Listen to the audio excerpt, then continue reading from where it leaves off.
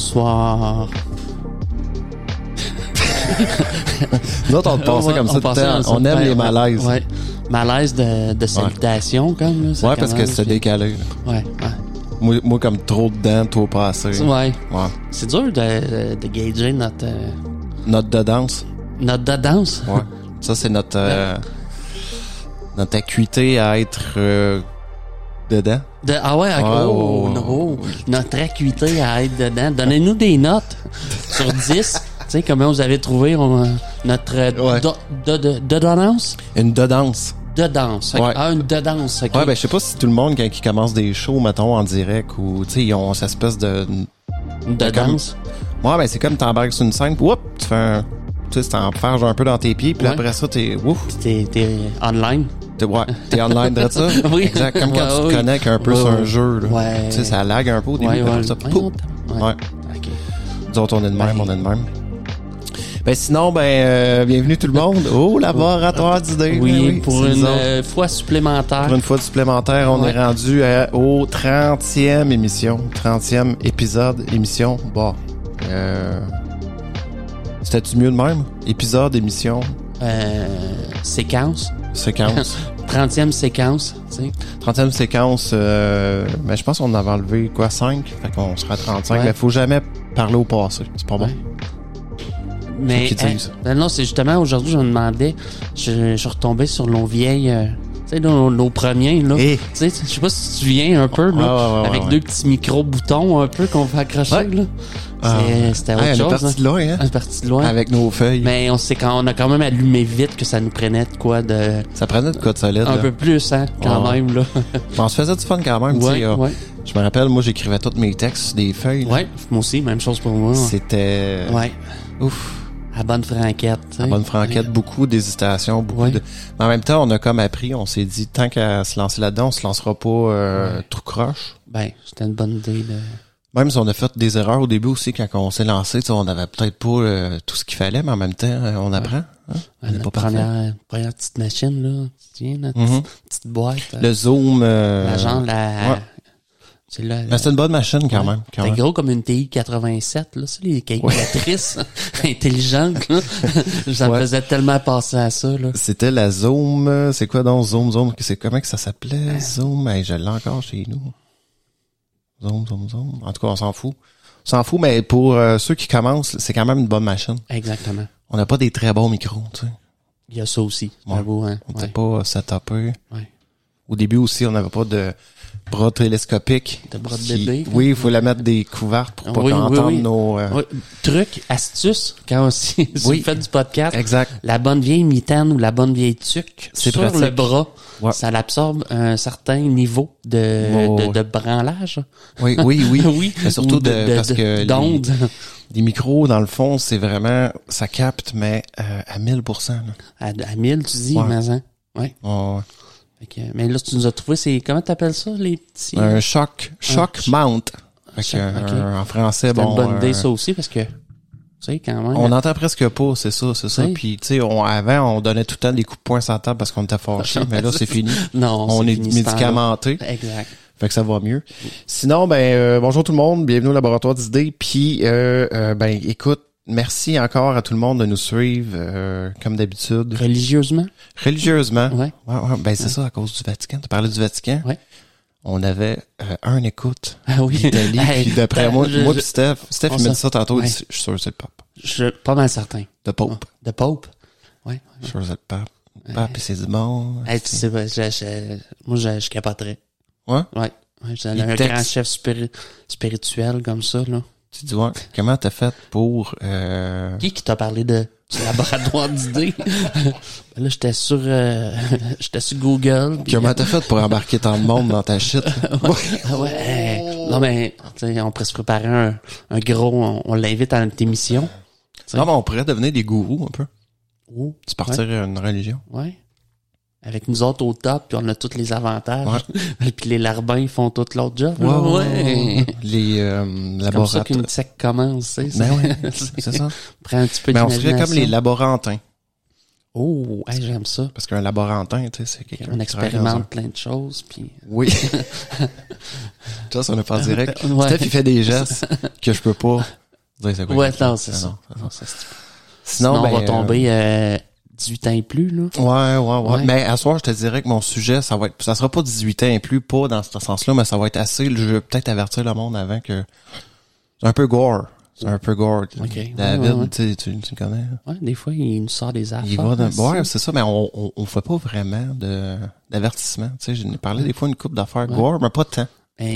Ça existe. Côté podcast, tu sais, mettons, les CD avant, quand on achetait de la musique parental, advisory, tu sais, t'avais ça. Mais pour les podcasts, y a-tu du... Nope. Non, on peut dire, il n'y a pas de... Il y a comme pas de... c'est le on peut le mettre quand on... Tu sais, quand je publie, je peux mettre en bas... 18 ans et plus, mettons, ouais ok. Mais non. En même temps, tu sais, bon. Ça rejoint tout le monde. Exact. Ouais, même le pape. Même le pape, écoute, shout-out au pape. À confirmer, c'est Frankie? Oui, Frankie. Ouais, fait que shout-out au pape. Je pense, en plus. Puis, tu sais, en même temps, on fait ça, puis tu sais, je pense qu'il a compris qu'il faut qu'il se place. Hein? Oui, ouais. Ouais, c'est ça. Oui. Mais, tu sais, comment je te dirais, on a dépeint un peu son Vatican, mais ça gagne. J'ai pas été méchant, tu sais, juste à taper dessus. Pis, non. Je pense qu'on a pris après. Quand on a fini le podcast, là. Ouais. Ouf. On te l'a blasté. Non, on t'aime, Frankie. Oh, on t'aime. Ouais. On t'aime chez vous. Sinon, ben merci à tout le monde. Comme d'habitude, tout le monde de l'Europe, nos amis de la France, Belgique, Italie. Italie, j'ai capable. Nos amis aussi de l'Afrique, aussi des États-Unis, comme d'habitude. Tout le temps. Est-ce qu'il nous manque comme un continent qu'on a? Ben là, c'est sûr qu'on touche pas. Australie, on l'a su? C'est arrivé une fois. Une fois? Okay. Sûrement une erreur. Fait que l'Océanie. Quelqu'un qui a accroché ça, pouf, en faisant des recherches sur Apple Podcast, c'est quoi ça? Un gars, un astronaute. Antarctique puis Arctique. Moi, tu sais, ça, je serais fier. Je serais content. Ouais, parce qu'il y a probablement pas beaucoup de gens, mais non. Ils ont rien à faire, tu sais, un moment donné, il fait frais. Je serais content, mais en même temps, pas un gros public. Non, tu développes pas un marché, mais quand même. Parce qu'Internet se rend en Antarctique. Ah ouais, ils ont ça satellite, eux autres. Ouais. Ça. Avec NORAD 6, là, puis... Ouais. C'est vrai, j'avoue, satellite. Starlink. Starlink. Ouais. Après moi, il est plugué. Ouais. Quand même, ça marche, Starlink. Hein? Ah, j'ai vu des annonces. Ouais. Ça coûte la totale, mais quand même. 200 par mois, là. Ouais. Mais tu fais du 1 gigaoctet seconde? Non, moins que ça. Ouais, ça se peut. Ça se peut. C'est le fun. On va s'en mettre plein les bouches. Sinon, pour de ça, ta semaine sur 10, mettons? Oh, faudrait que je me préparer mentalement, mais ma semaine, 8.5. 8.5. Ouais. C'est bon. En plus, nous autres, c'est vendredi passé qu'on a enregistré. Mais c'est samedi. Il y a eu de la boucane, mon gars. Oui, vous avez vécu ça, oui. On a vécu ça, nous autres, au Québec, là. Ouais. Là, c'est New York qui avait goûté à nos feux de forêt, Exact. Mais c'est parce que à cause du maudit climat, il y a une espèce de courant de vent qui tourbillonne puis qui ramène tout le temps à fumer. Dommage collatéral. Puis là, samedi puis dimanche, puis même jusqu'à lundi. Pluie et... Ouais, écoute, surtout samedi matin, on s'est levé, c'était bizarre. Oui. Le soleil, c'était quand même assez spectaculaire. Oui. J'aurais dû prendre des photos, là, puis les mettre sur la page, là. Ouais. C'était assez spectaculaire. Ouais. Une espèce d'orange rouge. C'était comme rouge-orange. Oui. Puis une constante petite boucane bleue, là, tout le temps partout. Ouais. Voyons, une vision d'apocalypse, un peu. Moi, je trouve. Tu sais, mettons, le smog, là, tu sais, on t'a parlé un peu l'autre fois des problèmes d'environnement, tu sais, du réchauffement de la planète. Tu sais, mettons, là, ça fait peur quand tu regardes ça parce que tu te dis, est-ce que, mettons, ça serait de même tout le temps en permanence avec une espèce de, tu sais, faut que tu sortes avec des masques. Filtres un peu. Même, ils disaient à Montréal, il fallait que le monde, il évitait d'aller faire du sport dehors. Ouais. À moins que tu le fasses avec ton N95, là, ton masque. Peut-être, ouais. Mais encore là, faire un jogging avec du N95 d'en face. Constamment, t'imagines ça? C'est pas à Pékin que c'est genre souvent comme ça. Dans les grandes métropoles, je te dirais, là, des vraiment grandes villes. Probablement en Chine, probablement en Amérique. Tokyo, ça? Ouais, c'est Amérique du Sud aussi, les grandes villes là-bas. T'as peut-être un épais smog tout le temps. Los Angeles, peut-être aussi. Mais tu sais, t'as quand même des sociétés qui portent tout le temps un masque. Tu sais, comme en Chine aussi, même... Ouais. Je trouve qu'ils ont la grippe, sont déjà plus... sont respectueux, je pense, de pas... Je pense que oui. Je pense que oui, quand tu côtoies... parce que là, tu sais, il y en a qui a la gastro, sont 1 milliard. C'est pas beau. C'est pas beau. Oui, faut penser au système d'égout. Oui, il faut penser, c'est ça. Ben sinon, t'as-tu un petit sujet, mon Steph, avant que je te starte ça? J'ai pas mal de stock. Ouais. Tu me presses? Non, tu jamais. Me presses-tu? Jamais. Les gars, ils se pognent. Ouais, non. En dehors des ondes qu'on se pogne. Ouais. C'est ça. Quand j'arrive, c'est un bon coup de poing dans le ventre en partant. Ouais. Après ça. Ouais, c'est ça. Après ça, un accolade. Ouais. Puis on est reparti. Ouais. Hey, je me demandais, David, as-tu un petit 450 000 $ en banque à dépenser? Tu sais pas quoi faire, un petit peu d'argent de poche? 450 000, Ou en euros, 412 236. En tout cas, je mettrais pas 250 000 pour aller faire du sous-marin puis qui me pète dessus. Qui te pète dessus, hein? Ouais. Non, sauf que pour 450 000, tu peux profiter de la mission galactique de Virgin Galactic. Virgin Galactic propose des vols spatiaux privés fondés par Richard Branson, que je ne connaissais pas. Oui, que Virgin. Oui. Entame son activité avec son premier vol suborbital. Ouais. Le vaisseau s'appelle le VSS Unity. Mm-hmm. Le principe, c'est qu'il monte à... Attends une minute. Je pense qu'il va pas directement là dans l'espace. Je pense qu'il va très haut, pas loin de... Avec le... Tu sais, t'as le premier vaisseau comme tel, le VMS Eve, puis t'as l'espèce de fusée attachée. En dessous, ouais, c'est ça. Puis elle monte jusqu'à 13 500 mètres, 13,5 km. Mm-hmm. Puis là, il lâche le VSS Unity. Puis lui, il monte jusqu'à 80 km de haut. Puis c'est la barrière entre l'espace puis la planète. Exact. T'es en zone d'apesanteur. Là. Exactement.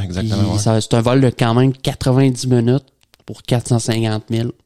Ouh, mais je sais qu'il avait fait déjà des premiers vols avec celui qui était dans Star Trek, là. Oui, Capitaine... voyons, Jean-Luc Picard. Non, l'autre. Comment il s'appelait, là? Il est maudit. Ouais. Tu sais, quand on veut une information rapide. Ouais. Sûrement pas notre Rudy qui va nous sortir ça. Non. Non. Mais oui, 405, ça c'est Richard Branson qui a la compagnie Virgin dans le fond, qui est un multimilliardaire. Oui, aussi. Qui veut vraiment développer le tourisme spatial. Oui, il prévoit ce qu'il aimerait, c'est faire un vol par mois. D'abord, quand même. Ouais. Mais tu sais, parce que j'imagine que les gens qui ont 450 000, il y en a pas tant que ça. Là. J'imagine qu'ils ont ça à débourser. Il y en a, mais tu sais. Ouais.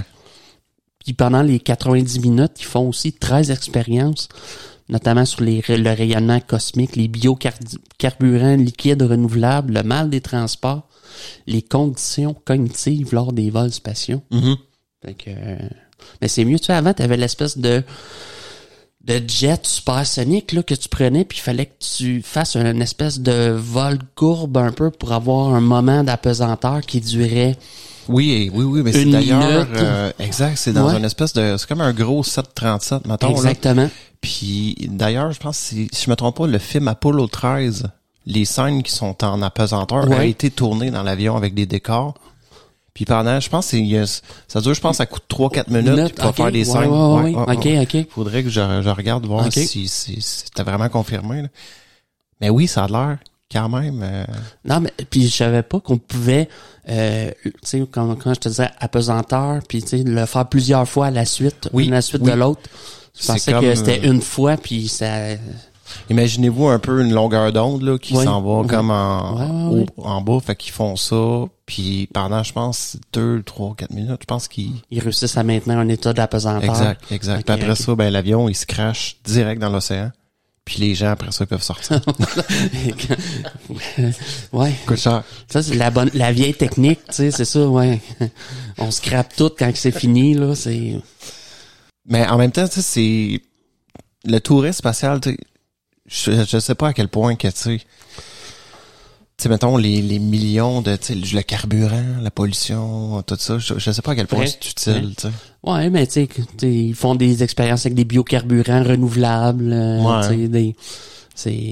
mais fusion, faut qu'on développe la fusion.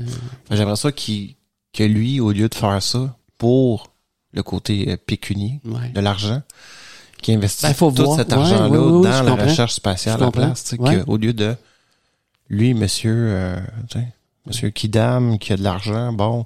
Ça a l'air d'être un pété. Ouais, non, un pété, mais quand je te dirais, un trip d'excentrique un peu, tu sais. C'est ce que je trouve. C'est ce que je trouve, tu sais.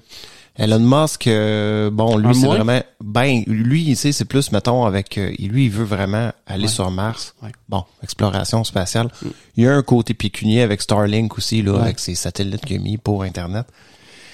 Ça prend du financement quelque part pour développer. Exact. Ça l'aide aussi à la recherche spatiale, ça, je suis d'accord. Mais Bronson, plus ou moins, tu sais, je sais pas à quel point c'est un trip de riche, puis...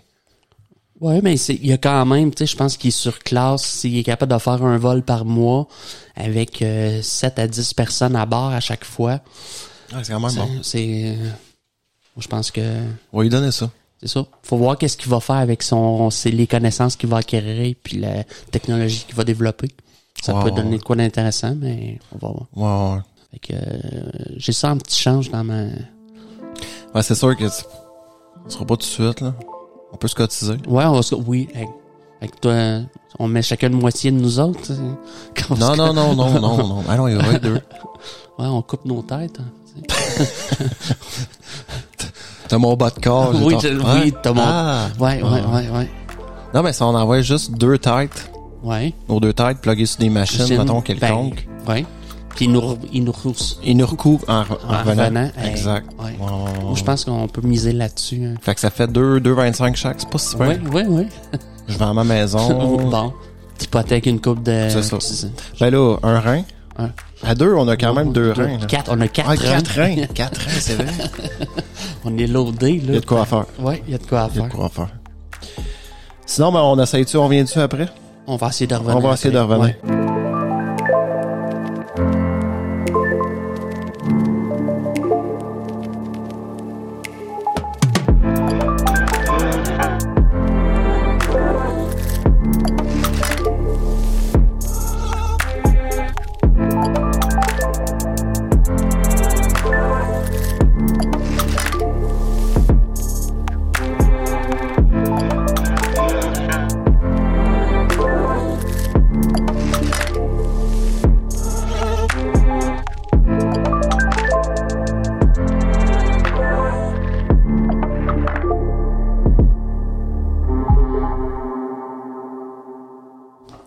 On est revenu déjà. Déjà. Tu vois? On est quand même fort. Ma petite sieste. Sinon, à soir, mon Steph. Ouais. On est vendredi. Ouais. Je vais te parler dans le fond de l'histoire, Steph, de Swift Runner, qui est un Amérindien. OK.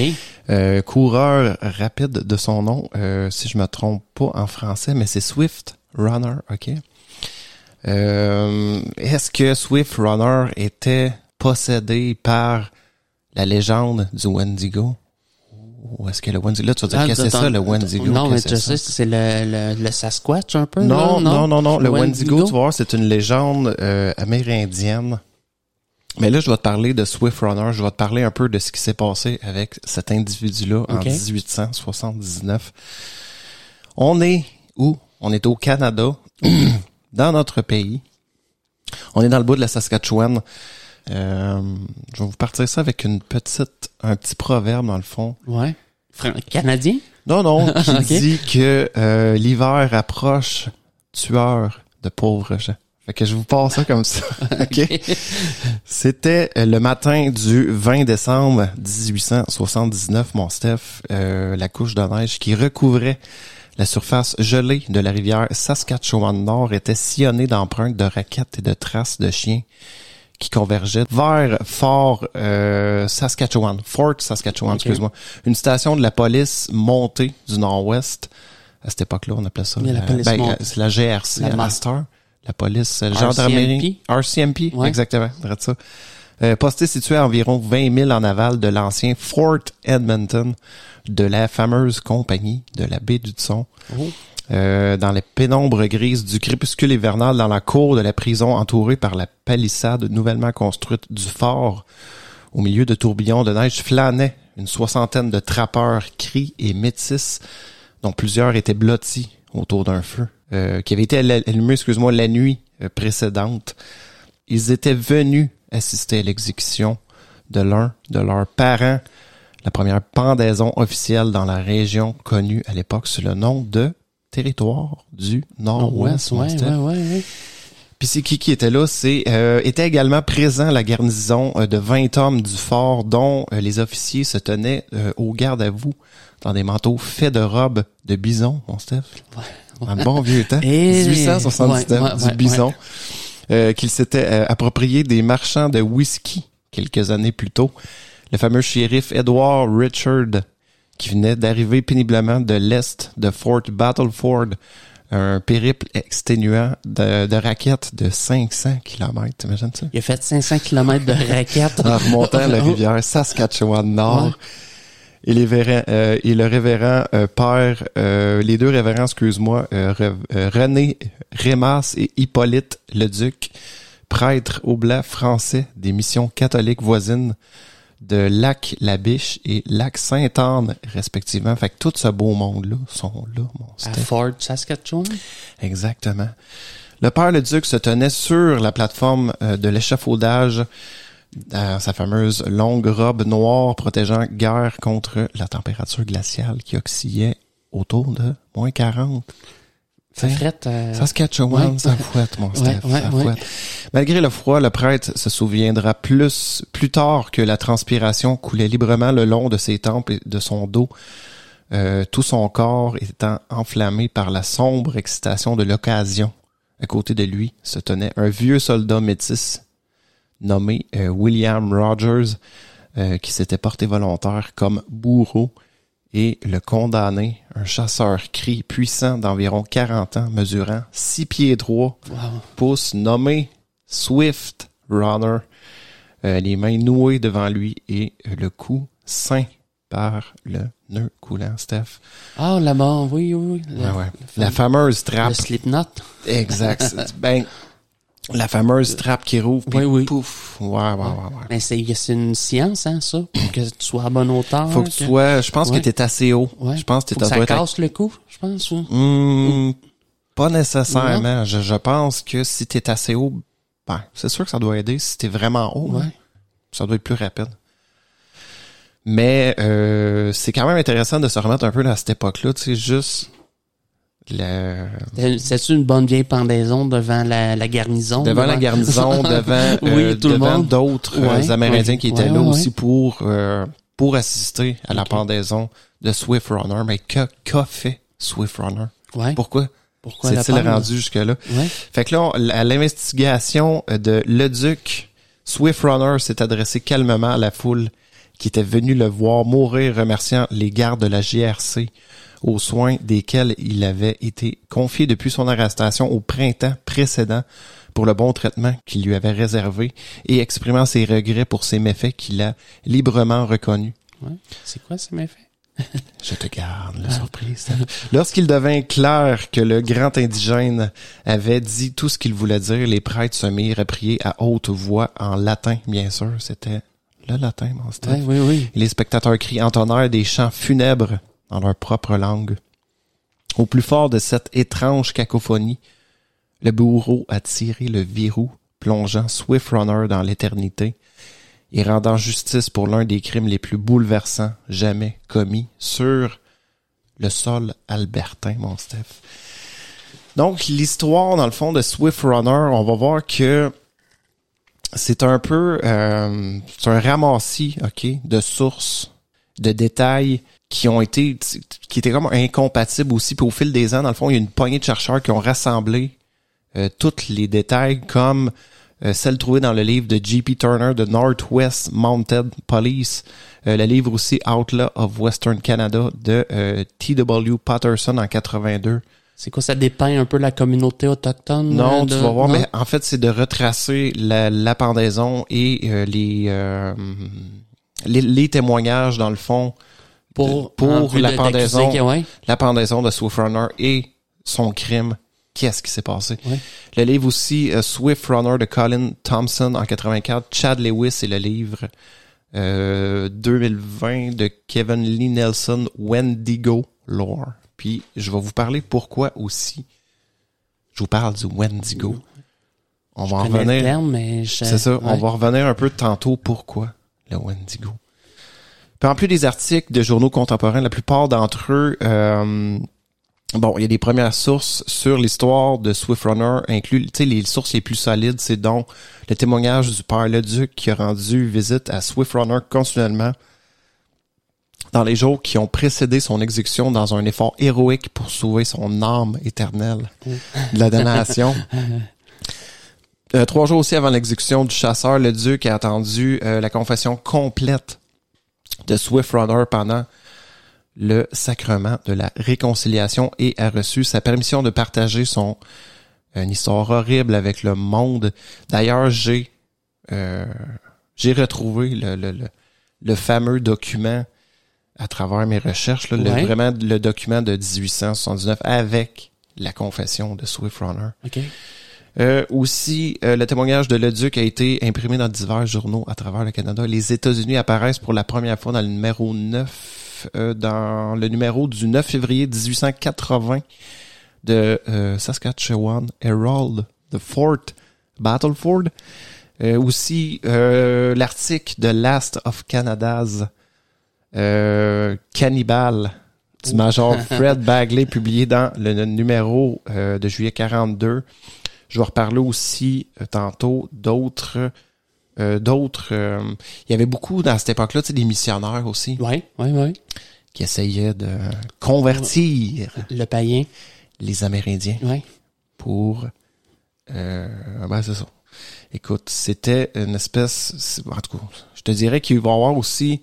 C'est sûr que je dirais peut-être pas tous les mots parce que moi j'ai comme les sources puis les témoignages de l'époque, tu sais, ils appelaient comme les sauveurs, puis tu sais, l'homme blanc avait raison, puis tu sais, tu comprends? Oui, je comprends. Mais vas-y aussi loin que tu te sens à l'aise d'aller. Je pense que je vais le dire aussi loin que c'est marqué aussi parce que puis vous allez comprendre que c'est l'époque. Ouais. C'est l'époque. Oui, on recule c'est le racisme aussi, tu sais, qui était c'était comme, tu sais, les indigènes, puis les sauvages. Les sauvages, ils appelaient pas les Amérindiens, c'est ça. Mais métis, je pense. Qui est peut-être plus accepté, je pense. Fait que tous nos amis amérindiens, ça se peut que je dise mal des noms pendant, parce qu'il y a des noms amérindiens.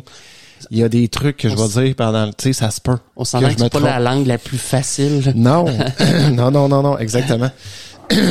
Donc, j'en étais où? Il accompagnait la force lors de sa marche épique de 1874 vers l'ouest. Bon, écoute, je pourrais continuer un peu avec les sources, mais bon, je trouve qu'on peut peut-être déjà s'attaquer à l'histoire. Qu'est-ce qu'il a fait? De coureur. Oui. Coureur rapide. Moi, je t'avais-tu dit ça tantôt? Oui, coureur rapide. Oui, Swift Runner. Swift Runner. Je connais la Denon Swift qu'on avait, là. Une shop à... Une bonne vieille shop de textile. Oui, c'est ça. Qui est fermée. Qui existe. Bon. On part avec le fameux coureur rapide, Steph. Malgré une vaillante tentative de l'écrivain de Colin Thompson de formuler une trame de fond plausible pour le méchant de notre conte, on sait peu de choses sur les débuts de Swift Runner. Donc, selon une brève biographie colorée et peut-être douteuse contenue dans l'article du Ottawa Daily Citizen, Swift Runner était autrefois le chef d'une petite bande de cris des plaines qui hantaient la rivière Saskatchewan Nord, échangeant régulièrement leur fourrure contre des fusils, du thé, la farine, le classique à Fort Edmonton. En 1875, les commerçants de la compagnie de la baie du Son, avec lequel il avait noué des relations, le recommandèrent comme guide digne de confiance et intelligent pour les officiers de la police à cheval du Nord-Ouest, qui commençaient peu à peu à établir leur propre avant-poste dans ce qui est aujourd'hui, dans le fond, vraiment le centre de l'Alberta. Puis sa carrière d'éclaireur de police fut cependant de courte durée, en raison de son appétit pour le whisky. Une denrée illicite qui s'introduisit néanmoins dans le pays échappant aux patrouilles de la GRC. Je ne savais pas que c'était illicite. C'était à cette époque-là. On avait une prohibition en 1800. Probablement. Ouais. Probablement, mais à quel point? Tu sais, je sais qu'aux États-Unis, il y a eu la prohibition dans les années 30, si je me trompe pas. Mais peut-être que là, à cette époque-là, pendant un certain nombre de temps, c'était illicite, je sais pas. Mais peut-être ça va te dire quelque chose aussi, mais la tolérance à l'alcool des Amérindiens, il paraît que c'est un autre fait, ça aussi. Je voulais en parler. Ouais. J'ai pas fait de recherche là-dessus. Je ne sais pas si scientifiquement ça a de la valeur, là. Ouais. Si c'est vrai que les Amérindiens ont moins de tolérance à l'alcool, puis ont tendance, tu sais, je sais pas si c'est une légende ou, tu sais, sans insulter personne, qu'on dit ça, là. C'est comme quelque chose qu'on entend assez souvent. Ouais. Puis on dit que l'alcool aurait pas aidé à, je sais pas comment expliquer. Ça aurait déclenché une espèce de psychose. Non, mais c'est que, tu sais, je te dirais que il y a beaucoup de, tu sais, je te dirais que l'alcool a détruit, peut-être pas des tribus amérindiennes, mais je sais pas à quel point que ça l'a pas aidé dans les... Ben, c'est un produit que de base, dans leur société, il y avait pas. Il y avait pas, exactement. T'sais. Mais tu sais, est-ce qu'il y avait d'autres drogues plus naturelles? Je sais pas. Est-ce qu'il y avait comme, je sais pas, le cannabis à l'état? Je sais pas. Ouais. C'est pour ça que on parle quand même d'un peuple qui a sûrement des milliers et des milliers d'années de divergence avec les Européens ou, tu sais. Totalement. Fait que, les autres connaissaient le tabac, je pense, par exemple. C'est les autres qui nous ont fait connaître le tabac. Mais tu sais, est-ce qu'ils connaissaient peut-être, je sais pas, des champignons? Est-ce qu'ils utilisaient probablement. Tu sais, il y a les chamans aussi, amérindiens. Oui. Est-ce qu'ils utilisaient certaines concoctions à base de plantes qui pouvaient... Selon moi, oui. Parce qu'ils ont des grandes traditions de danse, puis de avec le feu. D'espèces de cérémonies. Exact. Donc, je sais pas à quel point que c'est vrai, cette légende-là, comme quoi, en tout cas. Puis tu sais, c'est sûr que Swift Runner, selon la légende, il est devenu, la légende, selon les Wizards, serait devenu démesurément friand, dans le fond, de l'alcool. Proclamait l'article faisant référence à l'alcool de contrebande. Et quand il était à moitié ivre, il était la terreur de toute la région. 6 pieds 3 pouces de hauteur, d'une force extraordinaire. Il était un vilain client à rencontrer lors d'une soirée, d'une virée, excuse-moi. Ouais. Puis la police lui laissait une large place en de telles occasions. À la longue, sa conduite devint si outrageuse, mauvaise, qu'on le renvoya dans sa tribu, mais ses vieilles habitudes s'accrochèrent à lui et il transforma les cancris en petit enfer. Mais c'est quand même des oui-dire, mais ça vient quand même du Ottawa Daily Citizen de l'époque. Bon, est-ce qu'ils ont dépeint un peu son comportement vu les actes qu'il va commettre éventuellement? Le portrait de Swift Runner, comme une menace alcoolique entre en conflit avec son portrait par l'historien de la GRC J.P. Turner dans son histoire officielle de 1950 de la police à cheval, du Nord-Ouest. De bonne moralité, écrivit Turner à propos du vaillant chasseur. Il était doux et digne de confiance, un mari prévenant et aimant énormément ses enfants, mais Swift Runner souffrait anormalement de rêves troublés, l'une des malédictions les plus insidieuses de la vie indienne.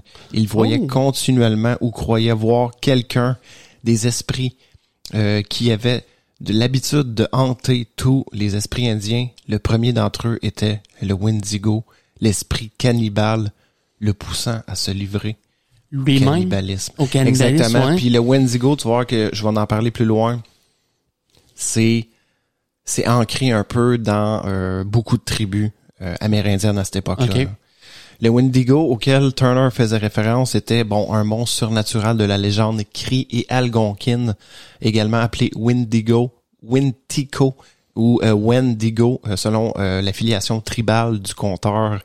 Dans son article de 1982, Wendigo Psychosis, publié dans le numéro d'août 1982 de Current Anthropology, l'anthropologue Lou Marano expliquait que quand on parle de Wendigo, on peut distinguer au moins 3 catégories dans le fond. Le premier est un Wendigo en tant que monstre surhumain ayant ou non des antécédents humains. Okay. Le second est une catégorie d'êtres humains dont les membres peuvent être ou non considérés comme possédés par l'esprit du cannibale, espèce de monstre. La troisième catégorie est un syndrome psychotique spécifique à la culture dont les victimes sont obsédées par un désir compulsif de chair, de manger de la chair humaine, Steph. Ouais. Fait mais j'ai écouté une série récemment, justement, tu sais, ils ont un accident d'avion, c'est Yellow Jacket, ça dit quoi? Oui, j'ai vu, ouais. Puis ils font c'est quand même bien. Oui, hein. Ouais. Tu sais, ils font du moche, puis ils se désavèrent en orgie, puis ils mangent du... C'est ça. Mais ils viennent obséder avec ça aussi. Oui. Surtout l'espèce la plus... Ouais. La plus folle, oui, exactement. La chef. Exactement. Qui est comme la plus timide au début, mais en fait, c'est elle qui devient comme la... Wow. La gourou. Ouais, vous irez voir Yellow Jacket, c'est quand même intéressant. J'ai pas tout vu, mais c'est très bon. Donc, je te reparle de Lou Marano a invité les lecteurs intéressés à se familiariser avec la première catégorie de Wendigo, le démon corporel dont dérivent les deuxième et troisième catégories de cette nébuleuse terreur boréale. Article à lire à lire l'article Witico parmi les têtes de boule écrit par le missionnaire Oblat, révérend Joseph E. Guinard est publié dans le numéro de juillet-octobre 1930 de la revue, Primitive Men. Donc, Guinard, le Witico écrit Guinard chez les têtes de boule. Tête de boule, écoute, je pense que c'est vraiment... Non, c'est le nom de la tribu. Oui, c'est ça. Là, je m'excuse si c'est pas... Ça semble être vraiment le nom. Un peuple de la langue algonquienne qui, du Haut-Saint-Maurice au Québec, est un monstre fabuleux, une espèce d'homme cannibale géant. Les anciens parlent aux enfants de cet être maléfique dans un langage voilé et à voix basse, comme pour le tromper et comme s'il ne devait pas savoir qu'il parlait de lui. Le Witico ne portait aucun vêtement, été comme hiver. Il allait nu et jamais eu froid. Sa peau était noire. Le Witico n'avait pas de lèvres. Sa bouche était effrayante et menaçante. Son souffle traversait ses dents énormes et tordues avec un sifflement sinistre. Là, on est toujours dans la vision qu'eux ont de cette espèce de monstre. Les yeux du Witico étaient grands et roulaient dans le sang et ressemblaient à des yeux de hibou. Ses pieds longs de près d'1 mètre. Wow. N'avait qu'un seul orteil. Pas pratique, ça.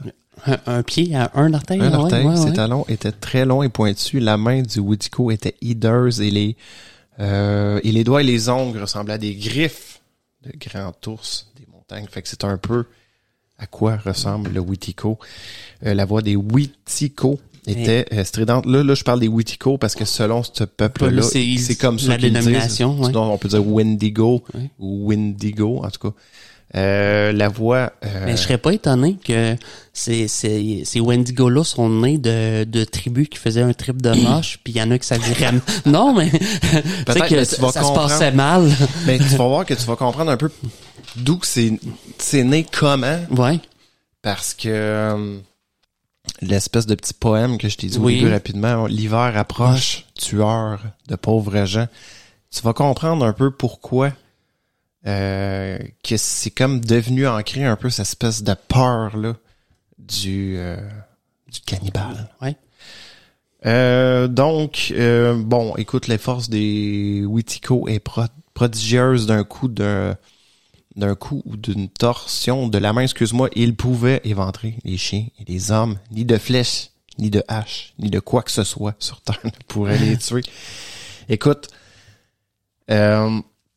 c'est de ce monstre que Swift Runner aurait rêvé, signe certain, selon la tradition grecque, qu'il tomberait bientôt sous son charme diabolique. Selon Fred Bagley, l'indigène attribuait le début de ses rêveries nocturnes à un événement survenu lors d'un voyage de chasse dans le Grand Nord au plus profond de la forêt boréale, qu'il avait effectué des années plus tôt en compagnie d'un jeune garçon. Au lieu de remplir leur sac de viande d'orignal et d'ours, comme il l'avait prévu, Swift Runner et son jeune compagnon n'ont trouvé aucun gibier et ont désespérément faim. Finalement, le garçon succomba à la famine et le grand chasseur, afin d'éviter un sort similaire, dévora sa dépouille mortelle. Ouais. Cet acte de cannibalisme si odieux aux sensibilités cri l'a rendu vulnérable à la possession du Wendigo. Donc, je pense que c'est comme la première fois que ça y est arrivé. Puis je pense en faisant cet acte-là, Swift Runner, en faisant l'acte, probablement qu'il s'est senti possédé par le Wendigo. Il s'est dit, bon, voilà. Selon ses croyances, selon les croyances de son peuple. Oui. Là, ça s'est dit, j'ai franchi le pas. Bon. Faut le répéter. Exactement. Faut pas oublier que là, faut se relancer un peu dans cette espèce de tribu-là qui ont toute cette espèce de pensée-là de légende, de mythe. Puis ils croient un peu comme ceux qui sont hyper catholiques, qui peuvent croire vraiment aux démons, aux exorcismes. C'est qu'en faisant un acte comme ça, peut-être que lui s'est senti complètement... C'est qu'à un moment donné, quelqu'un qui est hyper religieux peut devenir hyper, pas psychotique, mais quelqu'un de... fanatique. Oui, fait que je pense que l'idée peu à peu a germé dans sa tête comme oui. Pouf. Mais il y a quand même une légende sur le fait de manger de la chair humaine. Tu sais, je sais pas. C'est vrai. Ça produit quelque chose quand t'as goûté à la chair humaine. Il paraît que tu y prends goût. Ouais. Mais c'est ça. Est-ce que c'est vrai? Est-ce que c'est pas vrai? Non. Est-ce que tout ça, tu sais, peut-être c'est bon, là. Ouais. Une bonne petite fesse. Je prendrais un sein. Poitrine. Dans une belle, la poitrine. Viande blanche qu'ils disent. Oui, viande blanche. Exactement. Oui. La bonne viande blanche. Moi, je suis pas type cuisse. Tu sais. Moi, je cuisse. Moi. Ouais. Revenons aux moutons, Steph. Mais, fait que, est-ce que c'est ça? Est-ce que c'est vraiment c'est dans sa tête ou sous sa dent, cette viande-là est devenue un délice. Un délice, hein? Non, c'est ça. Donc, à l'automne 1878, notre fameux Swift Runner quitte sa bande à Long Lake ou Athabasca Landing. Ce dernier se trouvant sur la rivière Athabasca, à environ 130 km au nord de Fort Edmonton. Puis il se dirige vers la forêt pour chasser et piéger avec sa famille, dans le fond. Comme c'était la coutume cri.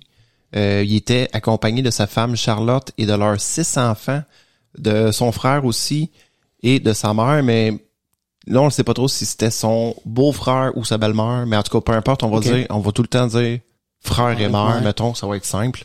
Fait qu'en tout il y a 6 enfants, sa femme, son frère, fait que sont 8 au total avec lui 9.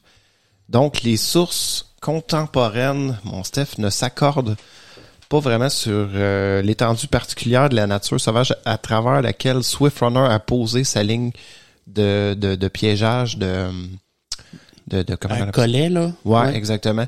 Le père Leduc, qui a entendu la confession de Swift Runner, a écrit que l'indigène avait campé à environ 80 000 au nord de Saint-Albert dans la forêt boréale, de ce qui est maintenant rendu dans le fond le parc provincial de Cross Lake, juste au sud de la rivière Athabasca. Hugh Richardson, le juge qui a présidé le procès de Swift Runner, a écrit dans son rapport sur l'affaire que le camp était situé juste à côté du sentier Athabasca Landing sur une route terrestre reliant Fort Edmonton à ce qui est maintenant la ville d'Athabasca Landing, près d'un endroit appelé Open Hills Creek, peut-être Tina Creek. Fred Bagley, qui a reçu ces informations de ses collègues officiers de la PCNO impliqués dans le cas de Swift Runner, a placé le camp de l'indigène, à peu près 30 000 de Fort Saskatchewan. Tu vois, c'est pas exact là, où exactement que c'est arrivé précisément.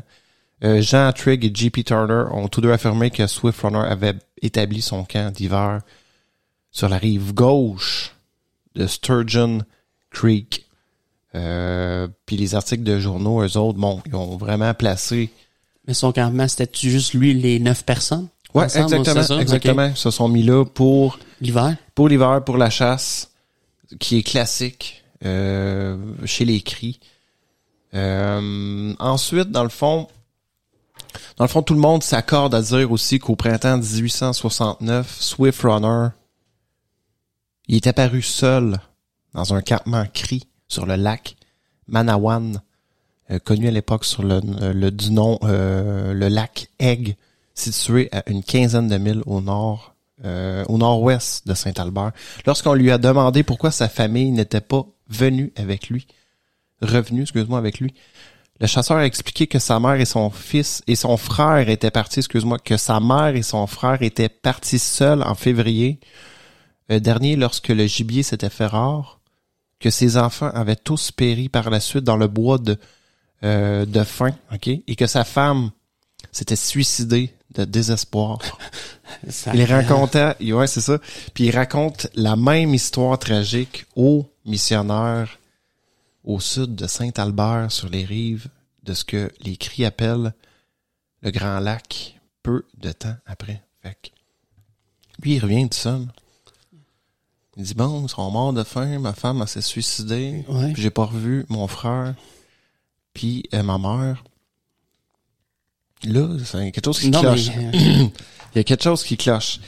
Les tragédies comme celle de Swift Runner prétendait avoir vécu n'étaient pas inconnues non plus. La nature boréale. Tu veux dire que c'était des événements. Ça arrivait, tu sais. Ouais. C'est ça, on est en 1879, faut pas oublier, là. Vivre dans la forêt, puis tu sais, où le gros gibier s'avérait aussi souvent une source de subsistance inconstante.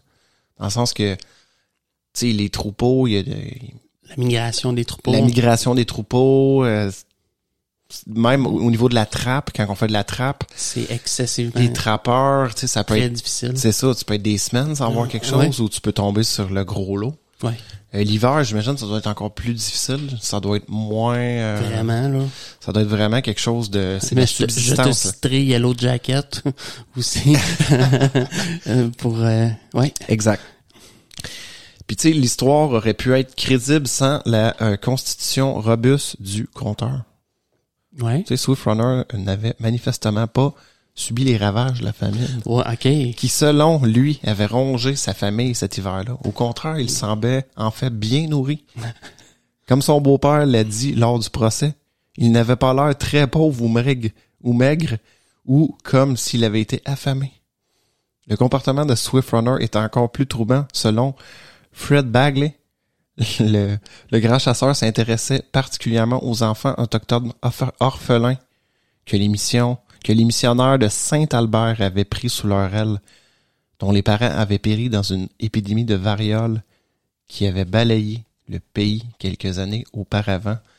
Swift Runner avait à régaler les orphelins avec des histoires de son beau camp dans les bois et a proposé de les y amener. Une proposition que les missionnaires ont sagement déclinée. Ouais. Alarmés par l'étrange histoire, l'apparence et la conduite du chasseur, rendu doublement troublant par les cauchemars inquiétants qui, selon lui, hantaient son sommeil la nuit, les missionnaires de Saint-Albert ont alerté la gendarmerie à Fort Saskatchewan, leur disant qu'ils soupçonnaient que quelque chose de sinistre était arrivé à la famille de Swift Runner. Donc, ensuite, on est sur les ordres du surintendant William Jarvis, le sergent Dick Steele, le frère cadet. J'ai pas de commentaire. J'avais pas réalisé. Oui. C'est tout un nom. Oui. C'est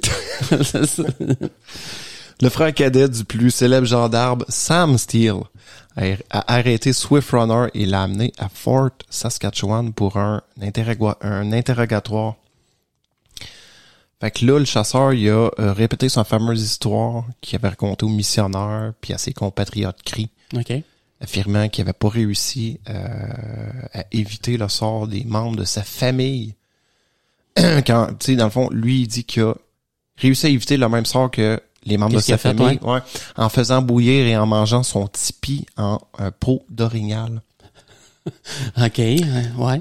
C'est sûr que ben je pense que c'est possible parce que c'est du cuir. Oui. Écoute, c'est de la peau, ça se mange, ça doit pas être, tu fais bouillir ça vient mou. Ah. Non, OK, mais tu faisais, ils le font bouillir, fait que ça l'extrait un peu les vitamines puis les protéines de ça doit être bien mince. Parce que j'ai vu dans des cas de cannibalisme ou dans des cas de faim extrême, du monde qui font bouillir leurs chaussures en cuir et manger le cuir. Oui. Parce qu'à l'époque, c'était du vrai cuir. À cette heure, c'est du simili-cuir. On sait pas si c'est du cuir. Avant, c'était vraiment fait en peau. La vraie peau. Là, tu manges tes chaussures. Dégueulasse. Tes semelles. Non, mais tu sais, au lieu de boire de l'eau, faut que ça goûte quelque chose un moment donné. Tu sais, faut que t'aies de la saveur. Fait que ça va être tes souliers, ça va être le cuir. Je sais. T'as un petit goût fromager en plus. Là. Ouais. Ben oui, ça vient avec des épices épicées.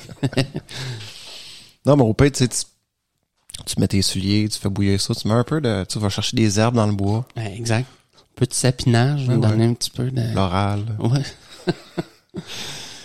C'est sûr que peu convaincu, c'est sûr que Jarvis a chargé une équipe de 3 hommes d'accompagner Swift Runner dans son ancien camp d'hiver afin qu'il puisse inspecter les ossements de sa femme et de ses enfants, tu sais. Ouais. Puis le groupe de 3 comprenait le sous-inspecteur Sévère Gagnon, le sergent d'état-major Dr. George Herchmer. Il y avait un éclaireur et interprète métis aussi nommé George Washington Brazo. C'était... Ouais, ils ont souvent... Oui. Les autochtones ont souvent des noms... ils prenaient des... exact. Parce que, tu sais, leur nom... Parce que Swift Runner, c'est pas son vrai nom. Tu sais, c'est... Même, je vais vous parler tantôt aussi... C'est saugrenu, genre. Ah non, mais ça, c'est ouais, ben c'est la traduction, mais maintenant, je vous dirais... Tantôt, je vais vous parler d'un autre autochtone ou amérindien. J'ai son vrai nom. Je vais essayer de le dire comme vous allez voir que c'est... Donc, après ça, ben c'est ça, le groupe, ils ont enchaîné Swift Runner, puis ils l'ont assis dans la charrette, puis de Brazo, puis sur la rivière Rouge, puis se sont dirigés vers le nord, dans la nature, en remontant le sentier menant vers Athabasca Landing que je vous parlais tantôt. Fait qu'après avoir parcouru environ 30 ou 40 000 à travers la prairie, bon, pour nos amis français, 30, 40 000, ça doit être une centaine de kilomètres, là, mettons 40, 80, 85, 90 kilomètres à travers la prairie, la forêt boréale et le muskeg à moitié gelé. Le muskeg, c'est ce que je crois être l'espèce de pergélisol ou... Ben, le muskeg, je pense c'est... Ou qu'il n'y a pas beaucoup d'arbres, ou que c'est, je pense. Un peu comme, pas la taïga, mais un peu, je pense que c'est la taïga un peu. Ouais. C'est comme, je crois. Les gendarmes ont réalisé que Swift Runner les égarait. Manifestement réticent à les amener dans son ancien camp. Fait que Brazo, l'éclaireur métis, suggérait que les policiers pourraient résoudre leur énigme en donnant aux prisonniers une sorte de sérum de vérité célèbre à la frontière canadienne, mon Steph. Les bons vieux sérums canadiens. Ouais. Ce soir-là, alors qu'ils étaient assis autour du feu de camp, les gendarmes ont fait bouillir une théière mélangée généreusement avec du tabac à bouchon que je ne connais pas, concoctant une boisson puissante que les cris appelaient maskiki, washpoy ou thé médicinal. Oh, ouais. J'aime ça. Consommation avec la petite mention médicinale, là. Ouais, c'est le fameux maskiki washpoy. C'est quand même bien. Je l'ai quand même bien dit, je crois. Puis du tabac bouchon? Ouais, du tabac bouchon. C'est-tu comme du tabac prisé à priser? Tu sais, genre. Ah, je sais pas. Tu sais, du tabac prisé qui se met en dessous du nez, là. Ouais. Mais je sais pas. Est-ce qu'ils mettaient ça, amadoué? Donc, ils ont donné cet élixir à Swift Runner, qui est soudainement devenu très bavard. Amadoué par Gagnon, qui feint de croire à son histoire, le prisonnier en état d'ébriété, a dit aux gendarmes qu'il n'avait pas pu enterrer les membres de sa famille à cause de la terre gelée de l'hiver. Et avait plutôt recouvert leur corps de branches d'épinettes, les laissant malheureusement vulnérables aux prédateurs comme les ours, les loups. Avant de sombrer dans une stupeur ivre, il a promis de les amener sur leur tombe le lendemain. Fait que le lendemain, écrit le fameux Fred Bagley dans son article, alors qu'ils étaient encore sous influence fidèle à sa promesse, le prisonnier conduit le groupe de police vers la plus épaisse, vers le côté le plus épais de la brousse. En approchant du bord, il s'arrêta net, rejeta la tête en arrière et poussa un long hurlement. OK. Le sous-inspecteur Gagnon le regarda d'un air sec et murmura « Ah, on commence à se réchauffer. » Donc, Gagnon donna l'ordre de fouiller les environs immédiats et peu de temps après, le campement abandonné de Swift Runner fut découvert. Bagley a décrit le camp comme étant situé dans une petite clairière sur une île au milieu d'un grand patch of muskeg, facilement accessible car il était encore en partie gelé. Certains articles de journaux contemporains, par contre, affirment que les Cris avaient établi leur résidence d'hiver dans une grotte au pied de la colline. Le premier élément de preuve qui a démenti l'histoire de Swift Runner était son tipi en peau d'orignal. OK. Qui avait supposément qui mangé. n'avait pas été bouilli et mangé, exactement, comme le prétendait l'indigène, mais plutôt plié et soigneusement drapé sur une branche d'arbre avec quelques-uns des pièges indigènes. Donc, la GRC est alors tombée sur les restes de l'ancien feu de camp de Swift Runner où l'étendue hideuse de ces crimes a été effroyablement claire. Dispersés au hasard autour de l'épicentre du camp se trouvaient des ossements humains bouillis. Les fragments de viande desséchée qui s'accrochaient encore à ces tristes restes portaient des traces indubitables de dents humaines. Les fémurs et autres os longs avaient tous été brisés et la moelle aspirée. Wow. OK, ouais. T'imagines-tu? Ouais. Casser un os. Une petite... J'étais allé manger chez des amis, OK, puis il avait fait un ossobuco, qu'on ouais, a fait. ouais. Mon chum de gars, lui, la moelle, là.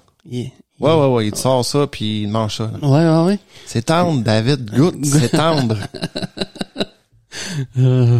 As-tu goûté, David, finalement? Nope. Non? Non, mais...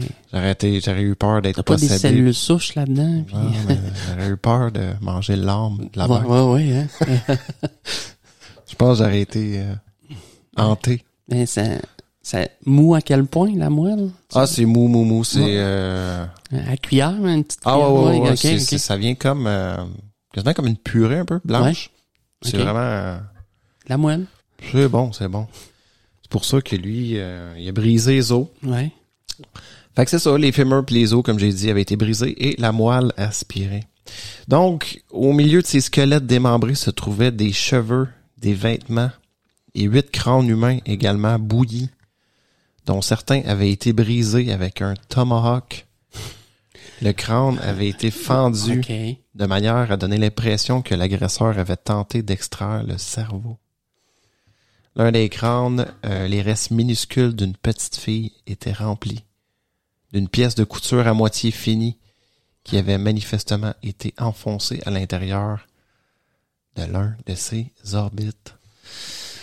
Et dans les cendres de l'ancien feu de camp reposait un tas d'entrailles pourrissantes à moitié carbonisées pour compléter la scène infernale. Les troncs des arbres voisins étaient striés de traces de doigts graisseux évoquant la scène d'un festin cannibale gourmand tenu en plein hiver, lorsque les cages thoraciques en lambeaux et les membres squelettiques jetés dans tout le camp étaient encore frais pour ressembler aux êtres humains vivants auxquels ils appartenaient autrefois. C'est gâté. Solide, là. Wow. Mais lui, il était là des semaines. Là, oui. Là, lui, il est dans sa folie, là. Pendant des semaines et des semaines. Mon gars, là, il t'apprête ça, mon gars, puis il se fait des lunchs, puis là, il fait des trucs. La moelle, puis... imaginez-le, là, dans sa... Mais... Voyons, je comprends pas qu'ils aient quand même, qu'il a comme amené les policiers vers son site. Ben, parce qu'il est encore sous influence. Ouais. Il se dit, on va manger les policiers. Ben, je pense pas, parce que là, ils sont quand même 3-4 avec lui, puis il est attaché. Mais il est encore sous influence. Fait que, tu sais, à force d'y parler, puis tout, tu sais, tu peux-tu me montrer, il était où ton camp? C'est-tu vrai? Puis, tu sais, ils l'ont comme amadoué. C'est sûr qu'avec l'alcool, ben, pas l'alcool, mais la concoction. Oui, le tabac. C'était quoi donc le tabac? Tabac mou, tabac solide. Du tabac à bouchon. À bouchon. Okay. Donc, c'est sûr que leur sens ébranlé, les gendarmes ont confronté Swift Runner à cette preuve sinistre de cannibalisme et ont exigé une explication. Le chasseur a continué à soutenir que sa famille était morte de faim, mais a admis qu'il n'avait mangé de leur cadavre que leur cadavre pour subvenir à ses propres besoins. Il a ensuite dit aux policiers qu'à environ 1 mille et demi de cet endroit où il trouverait enfin la tombe de son jeune fils adolescent, l'aîné de ses enfants, qui avait été le premier à mourir. Comme lui-même n'était pas au dernier stade de la famine au moment de la mort de son fils, il n'avait pas été obligé de le manger comme les autres. Donc, la GRC a suivi les instructions de Swift Runner, puis ils ont trouvé le corps émacié, effectivement, du garçon enterré là, où il avait dit qu'il serait, effectivement, puis a ensuite récupéré les 8 crânes éparpillés dans le camp principal, ainsi que certains des os. Puis, effectivement, ils ont enterré le reste sur place. OK. Fait que les tibias aspirés, ça servait de preuve. Ils ont ramené des preuves. Ben, je pense que c'est vraiment là, ils disent qu'ils ont ramené les crânes. Ouais. Je sais pas qu'est-ce qu'ils ont ramené comme... Ben, j'ai les photos des crânes, puis j'ai les photos du... OK. En tout cas, au pire, je t'ai montré tantôt. Du fameux Swift Runner. On a une photo de lui enchaîné aussi un peu avant son exécution. OK. Pas un dessin, une photo. Une photo. 1879, il y avait des appareils photo. Oui. Ouais. Ça devait être rare, mais il y en avait. Au retour, c'est sûr, du groupe à Fort Saskatchewan, Swift Runner a été amené dans une pièce où les os de sa famille étaient disposés sur le toit. C'est quand même... Il s'était fait un... Non, mais tu vois que c'est... le gars, il est... Ouais, non, c'est ça, il s'est fait... il a même disposé sur une table, puis il a été longuement interrogé. Plutôt que d'afficher de la peur ou du remords, le chasseur semblait considérer toute la situation comme une grosse blague. Lorsqu'on lui a demandé d'identifier les crânes, il a glissé ses doigts dans les orbites de l'un des plus grands. « C'est ma femme », dit-il avec un petit rire joyeux. Wow. Finalement, Swift Runner a avoué que sa famille n'était pas, en fait, morte de faim, mais qu'ils avaient tués et mangés. Bien que les policiers aient récupéré 8 crânes dans son ancien camping... Bon, campement, excuse-moi. Ouais. Camping? J'ai dit camping. Je sais pas, ça sonnait bien. Camping sauvage. Camping sauvage. Film de marbre. Avec Guilla. Ouais. Moreau. Ouais. Ouf. Bien que les policiers, excuse-moi, aient récupéré les 8 crânes dans son ancien camp, sans compter celui de son fils aîné, il a fermement soutenu qu'il n'avait tué et mangé que sa femme et ses 5 enfants. Et 5 de ses enfants, parce que son 6e enfant, son fils aîné et le premier de la famille à mourir, avaient succombé à la famine. Un fait que Gagnon et Herchmer avaient vérifié. Il a refusé de divulguer l'identité des 7e et 8e crânes, affirmant seulement que sa mère et son frère s'étaient séparés de leur groupe avant le début du meurtre et qu'il ne savait pas c'est qu'il était advenu d'eux. Bon, on s'en doute un peu, c'est qui, hein? Ben, on s'en doute un peu, puis tu sais... c'est comme évident. Oui, quand il est pris sur le fait, puis il peut plus... finalement, je sais peut-être manger, finalement... Comprends pas trop. Sacrifice. Donc, Swift Runner répétera plus tard sa confession effrayante au père Hippolyte le Duc 3 jours avant son exécution, vraisemblablement en langue cri. Avec la permission du chasseur, le Duc soumit plus tard la confession pour publication dans la presse. Sa transcription de la déclaration se lit comme suit. C'est tiré du document de procès de coureur rapide du Department of Secretary of State de 1879, mon Steph. On a le beau document ici que je peux te montrer. Ouais. Regarde comme il est beau. En papyrus brun. Il est jaune. Oui, il est jaune-brun. Il est jaune. Il doit être dans je sais pas dans quel musée, ou ça doit être dans des espèces d'archives. Vide, là, ouais. Exact. Fait que, on va y aller avec les fameux dires de coureur rapide ou swift runner. Nous avions construit notre tipi dans les bois. Au commencement de l'hiver, tout allait pour le mieux, le gibier était abondant. J'ai tué de nombreux orignaux et 5 ou 6 ours, mais vers la mi-février, je commençais à me sentir malade. Pour comble de malheur, le gibier se raréfia et ma famille ne capturait plus rien. On dut bientôt tuer nos chiens pour survivre pendant que je trouvais quelques forces.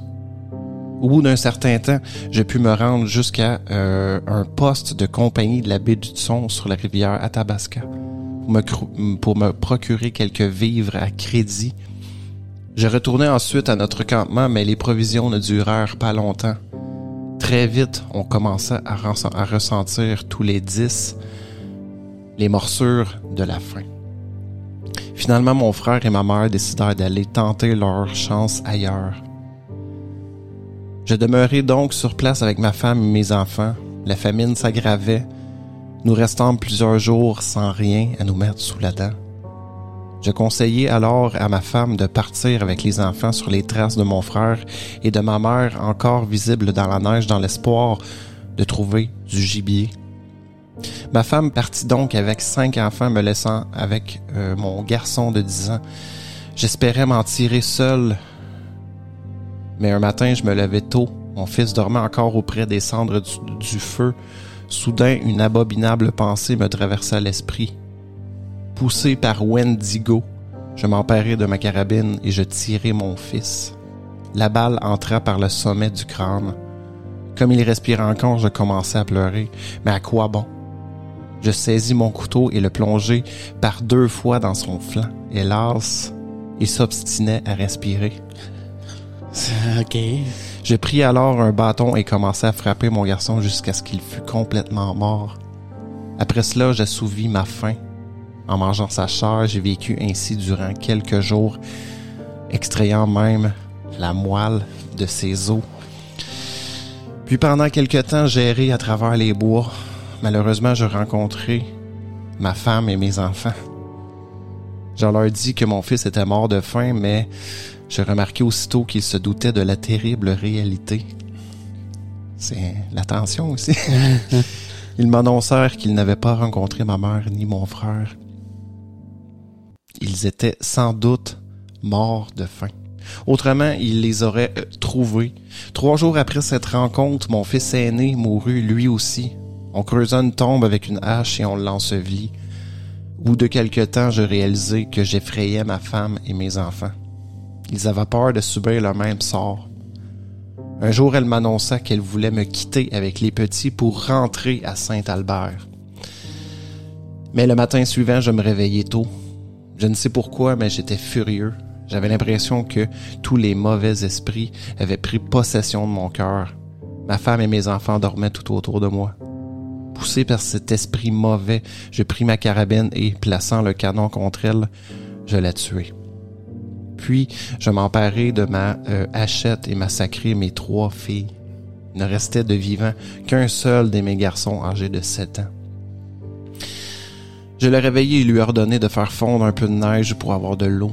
Le pauvre était trop affaibli pour son long jeûne pour réagir à l'horrible spectacle qui se présentait à ses yeux. Je pris les corps de mes petites filles et les coupai en morceaux. C'est quand même... Hein? Je fis de même avec celui de ma femme. Je brisai les crânes afin de manger les cerveaux. Je cassai les os pour en extraire la moelle. Mon fils et moi, nous avons vécu 7 ou 8 jours de leur viande. Je mangeai celle de ma femme et de mes enfants, et mon fils celle de sa mère et de ses sœurs. Finalement, je laissai là tous les ossements et mis en marche avec le dernier de la famille. La neige commençait à fondre, le printemps arrivait, les canards revenaient et volaient, chaque jour plus nombreux autour de nous. Je pouvais enfin survivre, mais je ne voulais plus revoir les gens. J'ai dit alors à mon fils que nous allions bientôt rencontrer du monde, qu'il se rendrait vite compte que j'étais un assassin et qu'il me tuerait certainement. Pour toi, lui dis-je, il n'y a rien à craindre. Dis tout ce que tu sais. Personne ne te fera mal. Un jour, j'avais tué de nombreux canards. J'étais à quelques kilomètres des lacs aux œufs et j'avais quelques parents. J'étais assis devant le feu. Soudain, je dis à mon fils d'aller chercher quelque chose à 5 ou 6 mètres de là. À ce moment, l'esprit du mal prit soudainement possession de mon âme. Dans le but de vivre plus longtemps loin des gens, de supprimer le seul témoin de mes crimes, j'ai pris ma carabine et j'ai tué mon dernier enfant. Puis, je le mangeai comme j'avais fait avec les autres. Quelques semaines après, j'étais pris par la police à Saint-Albert, condamné à mort, et dans 3 jours, je vais être pendu. Wow. Fait que c'est confessions terrifiantes. Oui. Mais en même temps, tu vois que même vers la fin, il aurait pu s'en sortir à continuer à chasser du canard. Là. Oui. Sauf que je pense qu'il était tellement pris dans cette espèce de roue infernale-là. Mais il s'en rendait compte un peu il savait qu'il était coupable. Oui, puis non, mais que il y avait cette espèce de folie-là en lui qui se manifestait, tu sais, puis qui perdait complètement le contrôle. Exact. Puis, tu vois, il voulait rester loin. Tu sais, il dit dans son témoignage, là, je suis conscient que, tu sais, faut que je reste loin du monde, puis je veux rester loin du monde parce que je pense qu'il se sent coupable aussi. Ben, certainement. Il se sent coupable, oui puis non, mais parce que de la façon qu'il fait, c'est complètement gratuit, hein. Ouais. Tu sais, paf, mon gars, non, mais son peut-être premier que ça fils. prend ça comme état mental pour être capable de manger son propre fils, sa propre femme. Il faut que tu tombes dans une espèce d'état de folie. Parce que, tu sais, dis-toi, il tue son premier fils, puis après ça, lui, il rencontre sa femme, mais elle sait. Hein? Oui. Elle est complètement... Oui. C'est pour ça qu'elle veut s'en retourner à Saint-Albert. Oui. Puis, il y a même d'autres qui disaient aussi, tu sais, que il était quand même assez proche d'un fort. Je pense qu'il était à 40 km ou 50. Il aurait pu juste se rendre là-bas puis dire, tiens, on est en train de mourir de faim, aidez-nous. Certainement. Tu sais, je pense qu'il y avait de l'entêtement aussi, puis est-ce qu'il avait pris goût à la viande humaine? Ou aussitôt qu'il a fait son premier meurtre, quand il a tué son premier fils, est-ce que il était appris dans Wendigo, cette oui aussi, mais est-ce que être pris dans cette spirale-là le fait? Je sais pas. Est-ce qu'il a glissé de plus en plus vers la folie? Yellow Jacket, même chose encore. Non, mais même chose que c'est ça. Une fois qu'ils ont goûté, ils se sont dit, non, on va arrêter ça là, on ne regoutera pas, mais dès qu'ils ont eu l'occasion, ils ont regoûté à la chair. Mais dans le Yellow Jacket, c'est différent parce qu'ils sont pris là. Oui. Ils n'ont aucun autre moyen, tandis que lui, il y avait des moyens de s'en sortir. C'est vrai. Oui. Fait que tu vois encore, la folie est encore plus profonde, selon moi. Là. Mais il était quand même à 40 km du fort, mettons.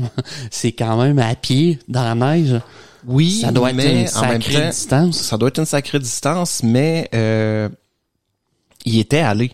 Tu te rappelles? Au début, il est allé faire emprunter, je pense, à crédit là-bas. Oui. Puis il est revenu à son campement, Sauf que, comme il disait, tu sais, il était 8-9.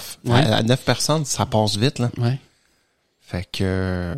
Puis même, je suis quand même étonné que ces 3 filles puis sa femme, à 2, ça leur dure 8-9 jours. Je comprends pas pourquoi c'est ça. Quasiment pas 2 semaines, mais... parce que je pense qu'une personne peut, tu sais, tu te rationnes les portions, là, tu peux faire un mois. S'il se rationne pas pantoute. C'est ça, à cause de la folie, parce qu'il était complètement possédé, puis, tu sais, jusqu'à sucer la moelle des os.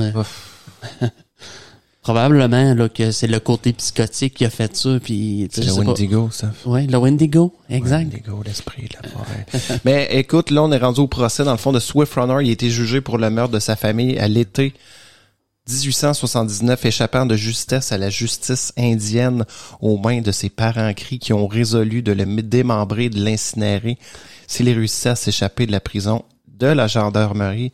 Cette méthode d'inhumation étant le seul moyen d'empêcher un Wendigo de revenir d'entre les morts. Fait que c'était la technique, c'était de le démembrer et de le brûler. Le jury était composé de 3 métis cris anglophones et 3 hommes blancs de Battleford qui parlaient couramment la langue cri. Le lieutenant-colonel Hugh Richardson, commandant de milice et magistrat rémunéré d'origine britannique, présidait Le procès allait plus tard juger le révolutionnaire métis Louis Riel et les chefs rebelles crient Big Bear, à la suite de la rébellion Nord-Ouest 1885. Ouais. Puis au cours du procès, certains détails sinistres des crimes de Swift Runner ont émergé, dont certains sont en conflit avec les aveux que le cannibale donnerait plus tard au père Leduc. Comme l'a dit J.P. Turner dans son histoire de 1950 de la police à cheval du Nord-Ouest, il avait forcé un de ses garçons à tuer un frère cadet et à le découper, et celui-ci, il l'avait mangé. Il avait ensuite tué son bébé en le suspendant à un poteau de loge et pendant son souper avait tiré les jambes du bébé pour hâter son étranglement. Wow. Il a également avoué qu'il avait supprimé sa belle-mère qui, a-t-il reconnu, était un peu dure. Un petit peu plus vieux. Oui, ça... moins la tendre, c'est moins, la chair est moins tendre. La chair est moins tendre. Car il a été dit par les Indiens voisins que son frère avait connu le même sort.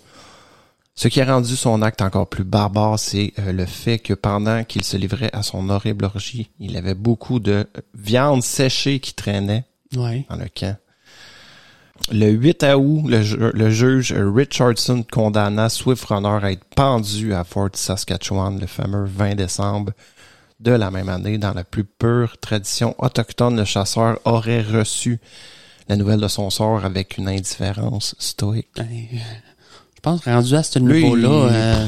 C'est là. Je suis rendu là, j'ai fait ça. Il va être pendu au lieu d'être écartelé. Tu sais, c'est brûlé. C'est ça. Fait que Swift Runner, il a passé le reste de ses jours enfermé, le reste de ses jours. Le reste des peu de jours qui restaient à Fort Saskatchewan. Dans son article aussi, Fred Bagley a laissé entendre que jusqu'à la fin, le grand chasseur écrit n'a jamais secoué le besoin, n'a jamais, eu le besoin de chair humaine qu'il avait développé dans le Grand Nord lors de ses fatidiques voyages de chasse des années auparavant. Okay.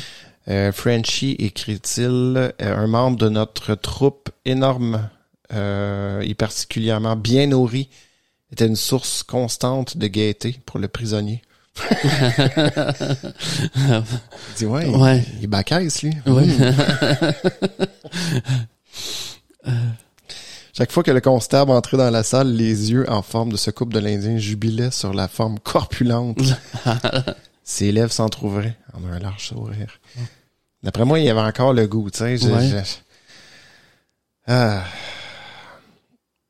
Compte tenu des nombreuses similitudes frappantes entre la légende de Wendigo et la démonologie catholique romaine que cet auteur a exploré dans un article précédent, il convient peut-être de noter que selon le père le duc, Swift Runner a accepté de tout cœur la foi catholique romaine dans les mois précédents. Son exécution émue notamment par la récitation par le duc de l'histoire du larron pénitent de l'évangile de Luc. Il a reçu aussi les sacrements catholiques de la réconciliation, de la Sainte Communion et de l'onction des malades. Je sais pas si c'est la Sainte Onction, je sais pas trop. Les extrêmes-onctions, Extrêmes-onctions, je pense. Sans montrer aucun signe classique de possession démoniaque. Et, selon l'estimation de le duc, est mort d'une mort chrétienne vertueuse.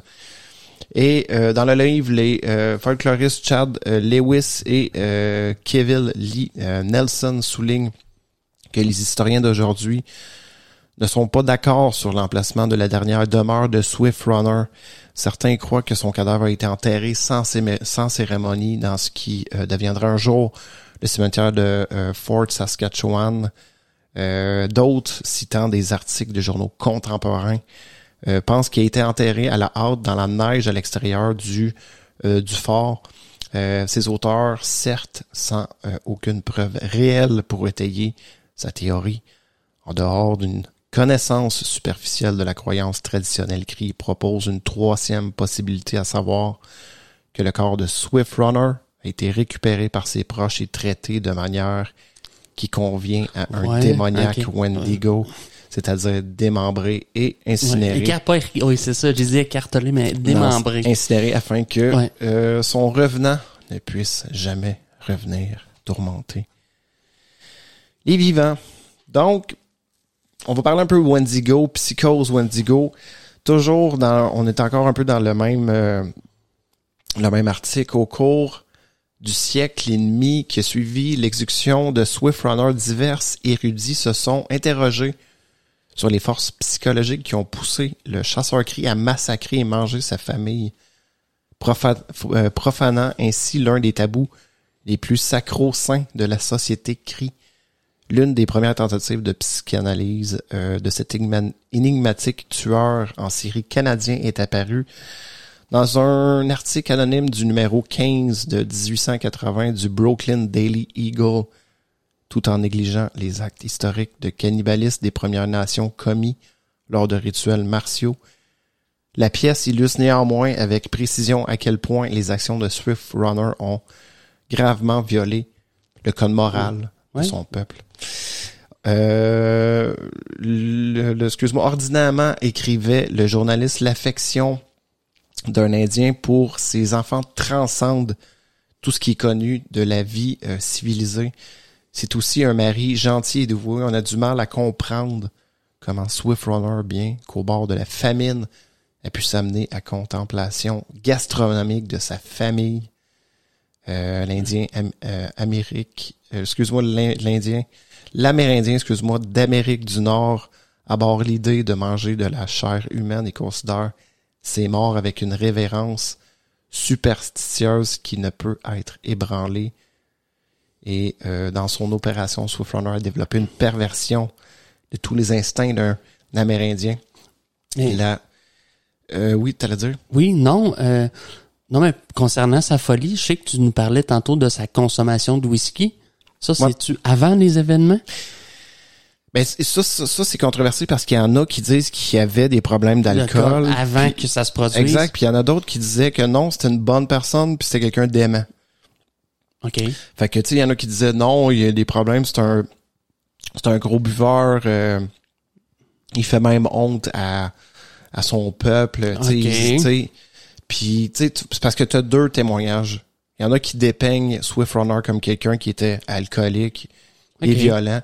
Puis il y en a qui le dépeignent comme quelqu'un de gentil et doux. OK. Fait qu'on saura jamais la vérité, tu sais, sur qui était le personnage vraiment. Tu sais, il a surmonté son affection naturelle pour ceux qui dépendaient de lui, puis il a surmonté toutes les superstitions de son âme. La seule déduction raisonnable est que l'homme était fou. C'est sûr. Donc, si Swift Runner n'était pas composé, sa conduite est explicable sur cette base alors qu'il était sain d'esprit. Il n'y a pas de solution satisfaisante à son large écart par rapport aux instincts dominants et rigides de nature amérindienne.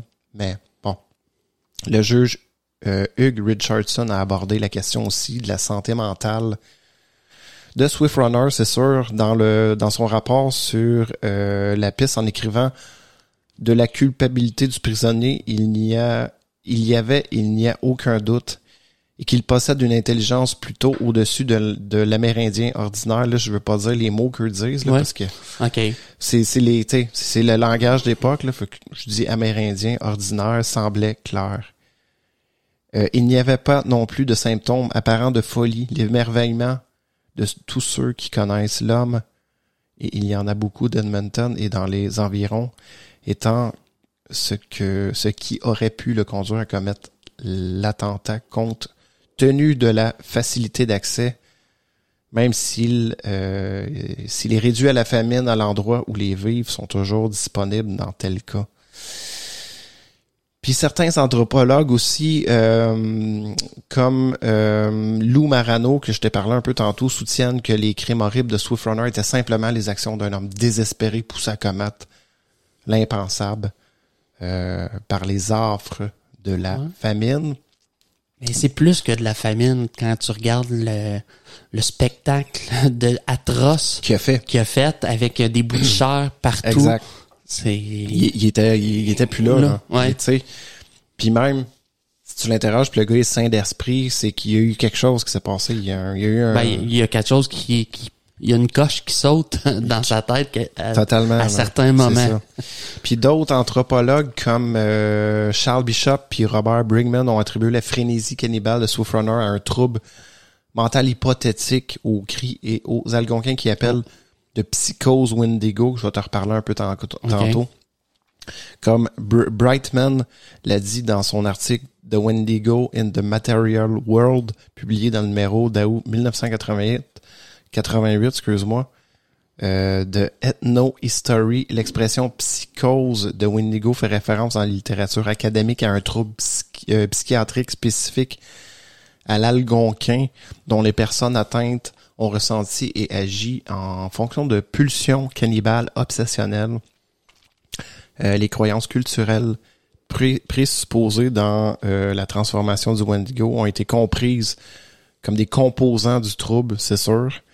Je pense que ça l'aidait pas aussi, cette espèce de des croyances culturelles qui je pense en tout cas alimente sa psychose cannibale, mettons là. Causant à la fois les victimes, leurs compagnons pour identifier les symptômes psychiatriques comme des signes d'un état monstrueux inévitable.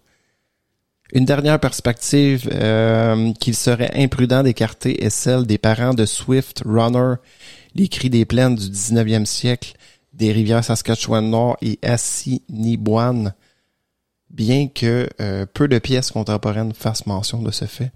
Il est absolument certain que les amis et les membres de la famille de Swift Runner auraient considéré son déchaînement cannibale comme une preuve indéniable qu'il avait bien été possédé par le Wendigo, l'esprit maléfique mangeur d'hommes du Nord.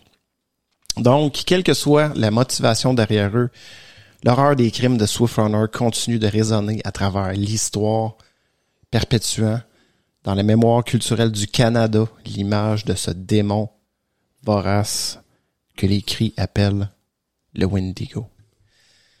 Donc, c'était pas mal ce qui résumait un peu, dans le fond écoute, l'histoire de Swift Runner, qui est quand même une histoire assez. Avant lui, l'histoire, le Wendigo, c'était déjà dans le folklore amérindien, mais c'est comme lui, là, ça a été comme la publicité. Ben, je pense que ça a été, oui, exactement. Ça a été le plus publicisé parce que là, tu vas voir, je vais te parler d'un chasseur de Wendigo. Oh, ok. Ouais. Okay. Ouais, parce qu'il doit y avoir d'autres cas aussi, j'imagine, de Wendigo. Il y a d'autres cas, mais tu vas voir que tu vas comprendre un peu qu'est-ce qui se passe avec ça. Puis je vais te parler dans le fond Wendigo, tu peux parler un peu dans le fond la définition. C'est sûr qu'on en parle un peu depuis tantôt, tu sais. C'est une légende qui a été partagée dans le fond par les Premières Nations algonquiennes du Canada.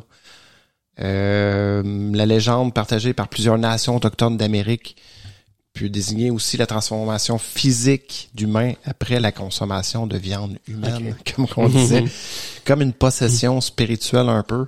Le Wendigo a aussi renforcé le tabou autour de la pratique du cannibalisme chez les peuples. J'ai l'impression que c'est une façon de se faire peur aussi, de dire, check. Ben, d'appliquer la loi de tu manges pas ton voisin. Oui, de faire respecter ça, là. Exact. Oui. Puis le mythe autour de tout ça, peut-être qu'il entretenait peut-être le mythe. Oui, absolument. Mais tu vas voir que dans certaines tribus, quand il y en a un qui allait pas bien, tout le monde c'est un Wendigo. Okay. Tu vas voir que ça va... Il était vite sa pénitence. En tout cas, les écarts de... Il y avait beaucoup peur des écarts de conduite irraisonnables, dans le sens que quelqu'un qui devenait complètement fou, mais qui avait aussi un goût pour la chair. Ouais. Puis parmi les histoires qui circulent, qui sont solidement ancrées dans les légendes autochtones où ils tiennent une place importante de nombreux lieux et lacs portent le nom, nombreuses œuvres modernes aussi qui s'inspirent de la littérature. Au cinéma, comme on avait parlé un peu de l'étymologie aussi tantôt, là, différentes idiomes aussi des Premières Nations. Il y a différents mots. Ouais. Comme on le disait un peu, là, le Wendigo, les Algonquins, eux autres, ils disaient plutôt Wendigo ou le terme proto-algonquin, excuse-moi, qui était plus Wentequois, en tout cas. J'ai peut-être pas le bon accent. Les Athabascans de l'Est, eux autres, c'était Wendago. les Salters de Manitoba, Wendigo. Bon, écoute, la traduction de Wendigo serait, on dit cannibale maudit. Bon, c'est ce qu'on dit. La légende du Wendigo, bien connue parmi les tribus parlant algonquins en Amérique. Aucun monstre ou mauvais esprit n'évoquant une telle crainte superstitieuse, excuse-moi, chez les peuples autochtones. Je peux parler un peu de la mythologie de tout ça. Bon, les Wendigo sont issus de croyances traditionnelles des tribus parlant la langue algonquienne, comme on parlait aussi. Ici, j'ai un petit Basil Johnson qui disait, c'est un enseignant puis chercheur de l'Ontario. Donne une description un peu du Wendigo, que comme je t'avais un peu dit tantôt, le Wendigo, tu sais, était émacié à un point extrême, sa peau desséchée, tirée, tendue sur ses os, avec ses os poussant contre sa peau elle-même de couleur de cendre grise de la mort et ses yeux repoussés au plus profond de leurs orbites, ressemblant à un squelette récemment déterré de sa tombe. Ses lèvres étaient en lambeaux souillés de sang, de souffrance, de suppuration de la chair. Le Wendigo dégageait une odeur étrange et inquiétante de la dégradation et décomposition de mort et de corruption. Mais c'est drôle, mais je sais pas si tu vois, toi, dans la description, mettons, du Wendigo, moi, ça me fait penser à quelqu'un qui est en train de mourir de faim. Tu sais, vraiment maigre. Oui, exactement. C'est pas beau. Ben oui. Tu sais, je trouve que ça représente beaucoup le cannibalisme, le manque de manger, C'est forcément, je pense. En tout cas, tu sais, même pour nous autres, peu importe, on se retrouve en situation où on n'a plus à manger du tout, puis on fait bouillir notre cœur, puis là il reste plus de cœur. Je sais pas si ça devient un symptôme inévitable que le désir de manger de la chair humaine, tu sais. D'après moi, c'est inévitable, je sais pas. Ben pas tant. Non, je sais pas.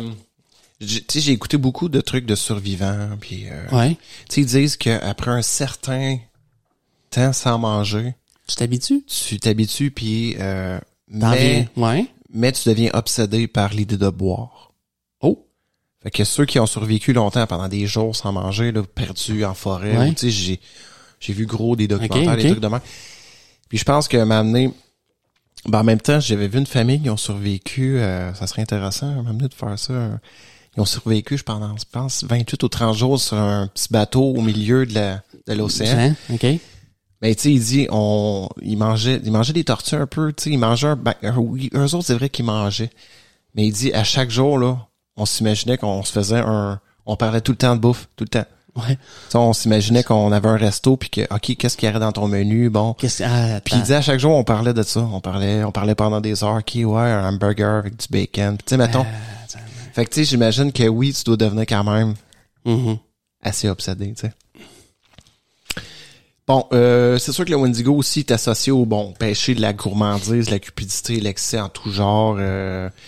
Jamais satisfait après avoir tué une personne pour la dévorer, se met constamment à la recherche de nouvelles victimes. Écoute, c'est un peu classique. Le Wendigo aussi, il faut pas oublier, tu sais, je vous ai dit au début, je parlais de l'hiver. Ouais. Tueur. Ça manifeste à ce moment L'hiver approche, tueur de pauvres personnes. Le général, le Wendigo est associé à l'hiver, justement.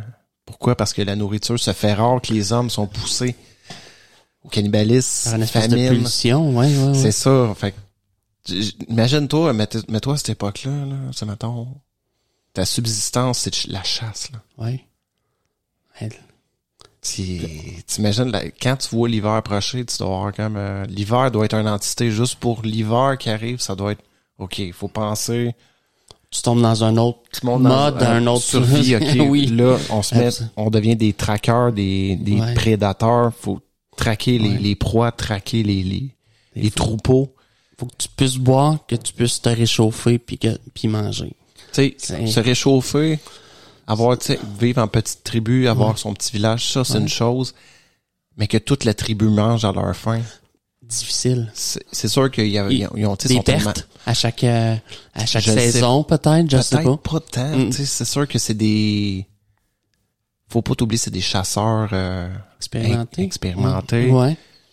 Ils connaissent sûrement les déplacements de troupeaux pis tout. Fait que je sais pas à quel point, mais sûrement que ça va être difficile quand même, tu sais. La plupart des contes indiquent que le Wendigo fait son apparition lors des montées des vents froids, poussant des cris perçants. Ça c'est toujours selon le mythe un peu des Amérindiens. Certains prétendent même que le Wendigo est fait de glace et de froid, et que son cœur aussi est fait de glace. Bon. Puis, je vais te revenir un peu... Il y a une chose que je voulais dire juste avant de passer... côté psychologie, qui est quand même intéressant, là, on va parler de l'anthropologue aussi, Martin Thatcher, que je vais lire un peu quelques témoignages que lui a recueillis. Okay. Le phénomène du Wendigo est devenu plus qu'un simple mythe. Certains psychologues nomment la fameuse psychose du Wendigo que je t'avais parlé, Steph. Le fait de montrer des signes de tendance cannibale pour un patient faisant preuve d'un comportement violent et asocial. Des meurtres de Wendigo ont eu lieu au Canada au début du 20e siècle. L'anthropologue Martin Thatcher décrit l'état clinique de ceux qui pensaient pour être des Wendigo. Il l'a nommé psychose de Wendigo d'un point de vue scientifique. Bon, l'existence objective de la psychose du Wendigo, c'est sûr que c'est controversé parce que, tu sais, je te dirais que le mythe rencontrait un peu la folie. Oui, certainement. Qu'est-ce qui créait tout ça? Bon, probablement les conditions de vie, cette espèce de peur du cannibalisme à cause de la faim. Moi, je pense que c'était juste ça. Là. Faut peut-être pas chercher le côté surnaturel à tout ça parce que... Mais c'est quand même... Mais c'était... Tu sais, je pense que le côté surnaturel amenait les peuples à respecter. Avoir peur aussi. Avoir peur, c'est ça, exactement. C'était à ça que ça servait. Exact. Puis là, mentionné par Thatcher, justement, tiré des écrits de Saint-Don.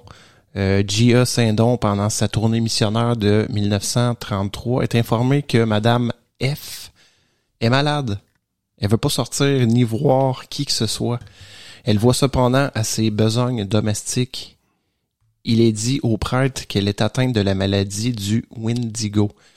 Il lui est expliqué qu'il s'agit d'une étrange maladie plus rare en ces jours, mais dont les Amérindiens, ont grande peur car dans les dernières étapes de la maladie, ils croient qu'il est nécessaire de tuer le patient.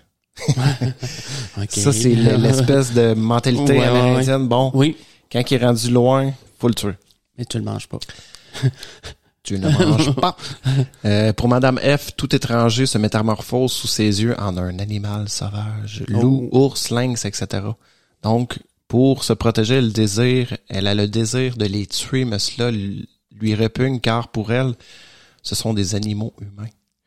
Mais ce désir de tuer devenant de plus en plus fort, elle s'isole de tous. Taciturne, elle reste dans sa tente, résignée à cette situation et ne peut dormir.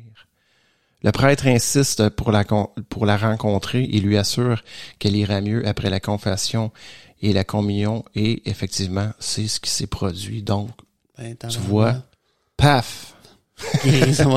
La guérison spontanée. Le prêtre. Ah oui, le prêtre. C'est en 1933. Puis encore certaines histoires citent un traitement administré à la personne. OK. Pas du tabac. C'est celle-là que je dois te dire que c'est quand même assez violent. Mais en tout cas, certaines histoires citent un traitement administré à la personne aux prises avec la psychose Wendigo, qui est puminant à la guérison. Bon, Steph, on voit ça un exemple recueilli par John M. Cooper, publié encore en 1933. C'est un Amérindien de la région du lac Saint-Jean dont le cœur commençait à geler. Ah, ok, oui.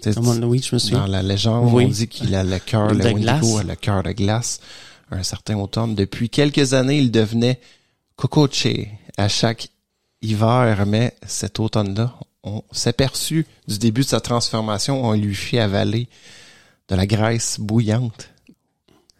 Il vomit alors un glaçon d'environ 10 pouces de longueur en forme d'homme.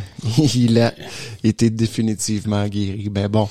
OK. Écoute, là, ça rentre, c'est clairement en 1978, mais c'est tiré quand même d'une histoire recueillie par John M. Cooper, mais c'est probablement a été raconté par probablement peut-être un autre Amérindien qui dit absolument. Son cœur de glace. Il y a un 10 pouces en forme d'homme. Il y a un petit homme qui est glaçon, là. 10 pouces, puis c'est un homme. Puis une femme a ainsi un tel tourment pour que son époux ne peut quitter la tente une bonne partie de l'hiver de crainte qu'elle ne morde ou mange ses enfants ou même elle-même, c'est ça. Puis en sacrifice, il coupe ses cheveux courts, puis elle se rétablit. Par la suite. OK. Elle dit ne pas se rappeler de tout ce qu'on lui raconte de ce qu'elle a fait pendant cette période de temps. Ensuite, mentionné par Tyrell en 1916 et cité par Thatcher toujours, l'anthropologue que je te disais, Wiska était un homme gentil d'une bonne nature, mais des temps durs l'ont changé. Il était un bon chasseur et trappeur pour le castor, mais il avait de la difficulté à tuer des plus gros gibiers tels un élan. Réduit à la fin, il tue l'un de ses enfants pour sauver les autres. Puis après ça, ils sont ensuite recueillis par d'autres Indiens, d'autres Amérindiens, excuse-moi. Cette situation, cependant, a affecté son esprit. Il devient isolé. Il se joint ensuite à Tapa-Atom pour négocier de la viande qu'il a attrapée.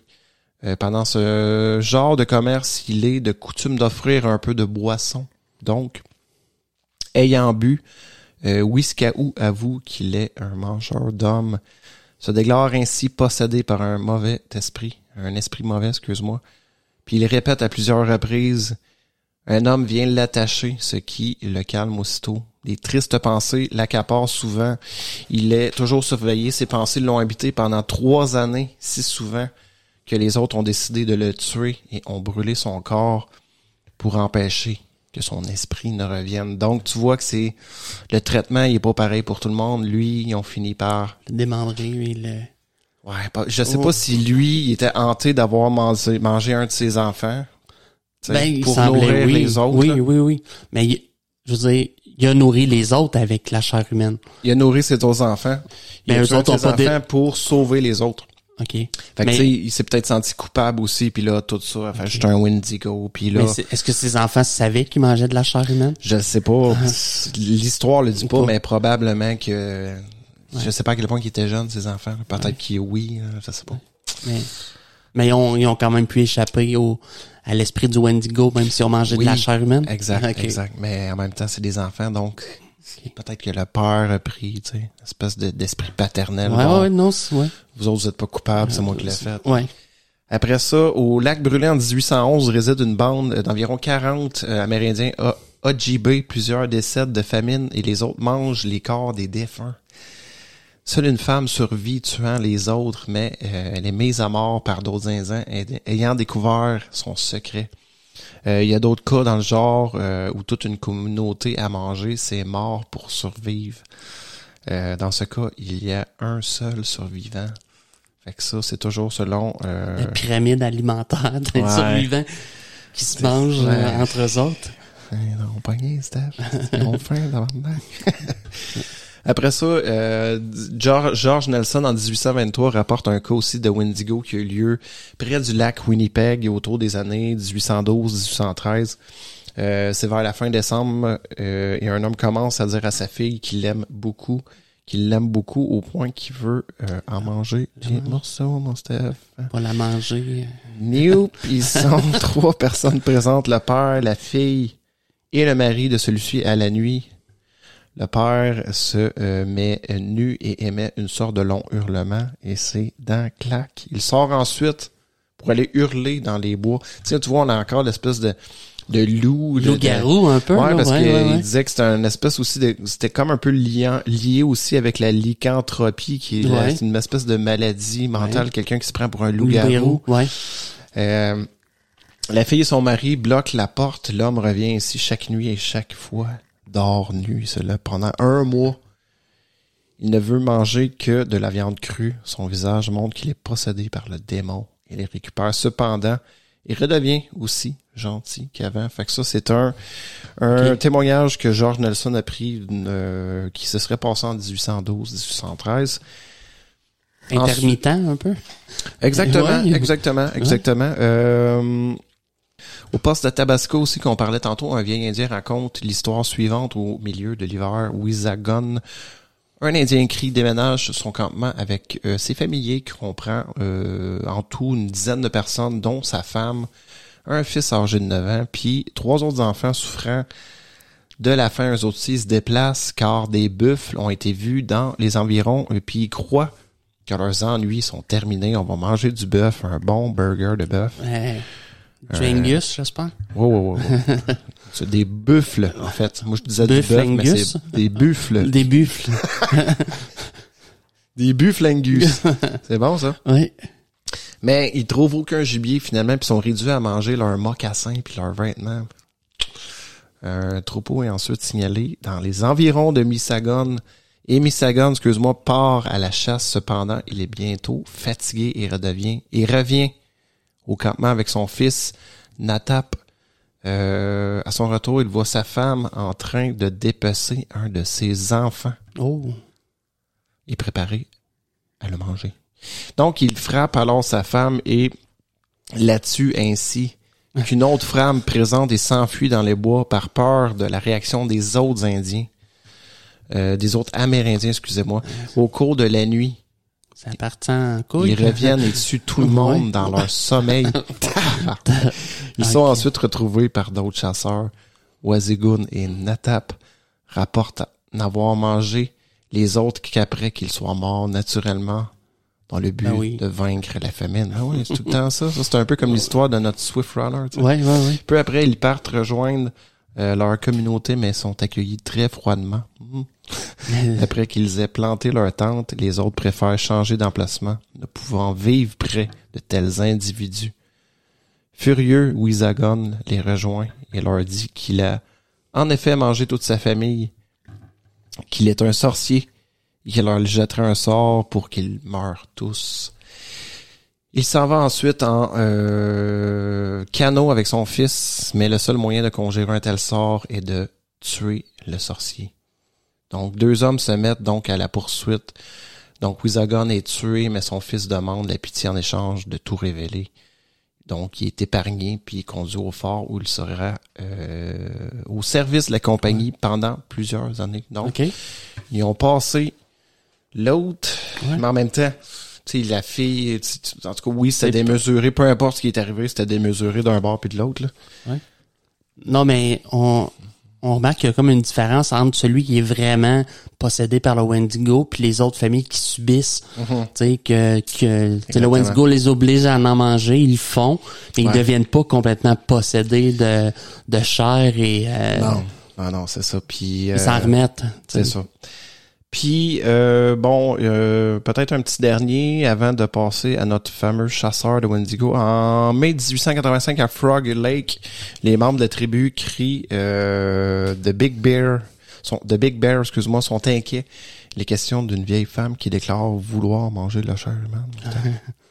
Elle affirme que si elle n'est pas morte avant la nuit, elle ne pourra être tuée et commencera à manger des enfants.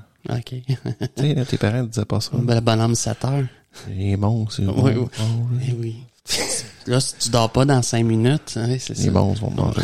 Mais l'observateur trouve les Indiens rassemblés autour de la vieille femme en plein délire et souffrante. Il est suggéré de la soigner, mais personne n'a de médicaments.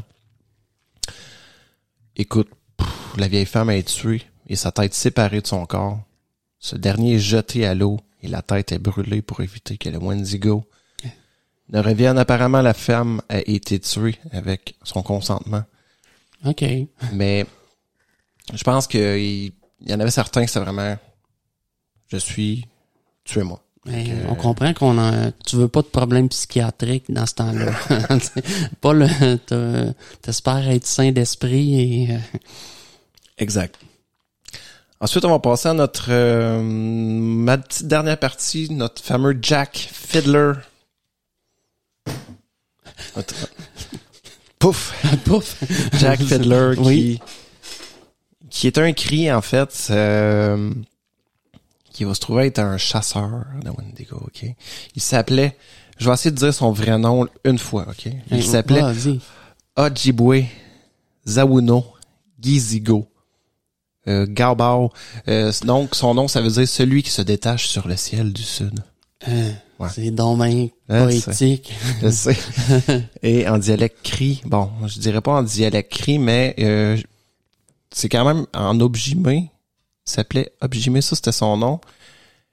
Puis c'est ça, en dialecte cri. Mezzanine, en tout cas un autre nom, puis c'est marqué Men of Style, mais les hommes blancs de la compagnie de la Bédisson le surnommaient Jack Fiddler, c'était facile. Ouais. Nous autres, on le nommait John Jack. Ouais. Donc, lui est né en 1830, à peu près 1840, dans les terres sauvages luxuriantes du nord-ouest du lac Ontario. C'est un fils de chaman respecté et redouté. Il est lui-même devenu chef et chaman de la tribu de Sandy Lake Soccer. Au temps de son enfance, la région était dépourvue d'animaux et d'hommes. Comme la compagnie de la Bédition dédiée au commerce de fourrure avait maintenant abandonné l'avant-poste après des années de chasse intensive et aveugle qui avait donc, c'est sûr, appauvri le territoire. Okay. La tribu Soccer a donc été forcée de se déplacer plus au sud à Big Trout Lake pour faire du commerce et les jeunes ils travaillaient quelque temps comme bateliers pour transporter les fourrures jusqu'à l'usine New York. Batelier, je crois que c'est ça rapporte le batelier en tout cas. Qui est pas une ville? Non. Comme travail. Ouais, ok, un batelier. En tout cas. Voilà. Vous nous écrirez. C'est quoi batelier, oui? Ouais. Le désintérêt pour ces terres ne fut que temporaire parce que vers 1860, le nombre d'animaux à fourrure augmentait de nouveau. Et avec eux, la compagnie revint et rouvrit encore le comptoir commercial sur le lac Island. La tribu Soccer, bien qu'ayant des relations avec les tribus voisines des pélicans et des esturgeons, vivait plutôt isolés de la civilisation occidentale, mais il se rendait de temps en temps à l'avant-poste pour faire le fameux commerce de fourrure, puis des visites sporadiques gagnaient probablement le surnom de violoniste. Okay. Je sais pas. C'est un petit surnom. Un violonneux, tu sais, t'as le violonneux. Exactement. Mais c'est pour ceux qui ont l'image du Canadien avec la toque puis de poêle ouais. qui danse le 7 carré. Les musiques traditionnelles du Québec. Puis en grandissant, Jack a épousé, eux autres, lui a épousé 5 femmes. On veut pas niaiser avec ça. Écoute. T'es-tu polygame? Oui, il était polygame, exactement.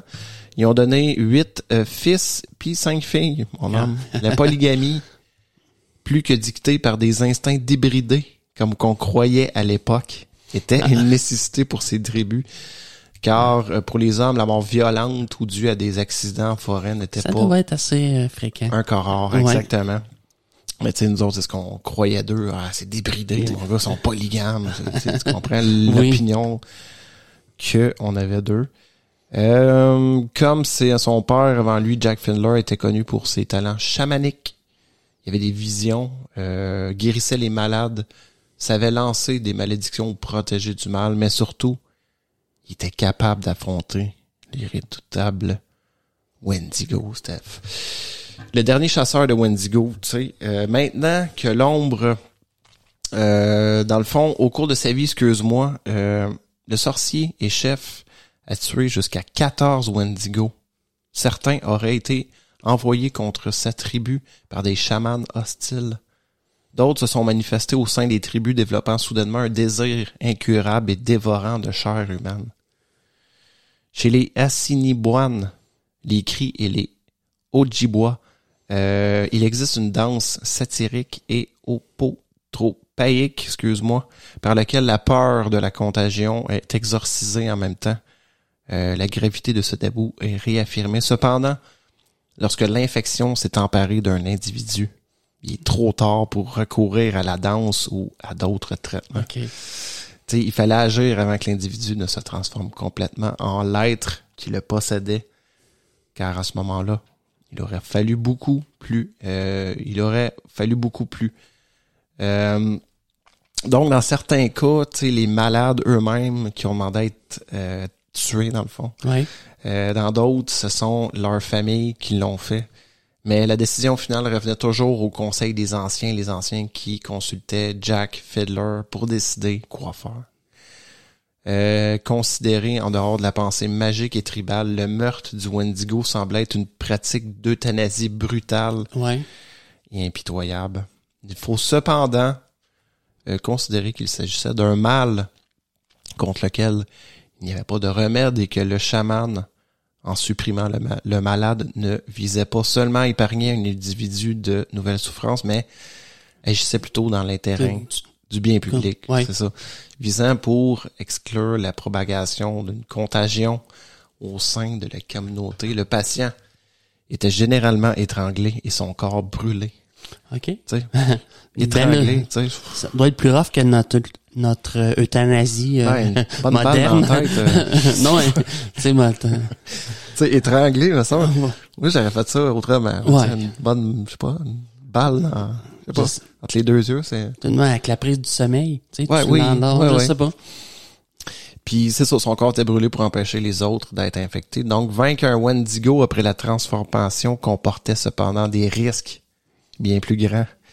Il fallait combattre le feu par le feu.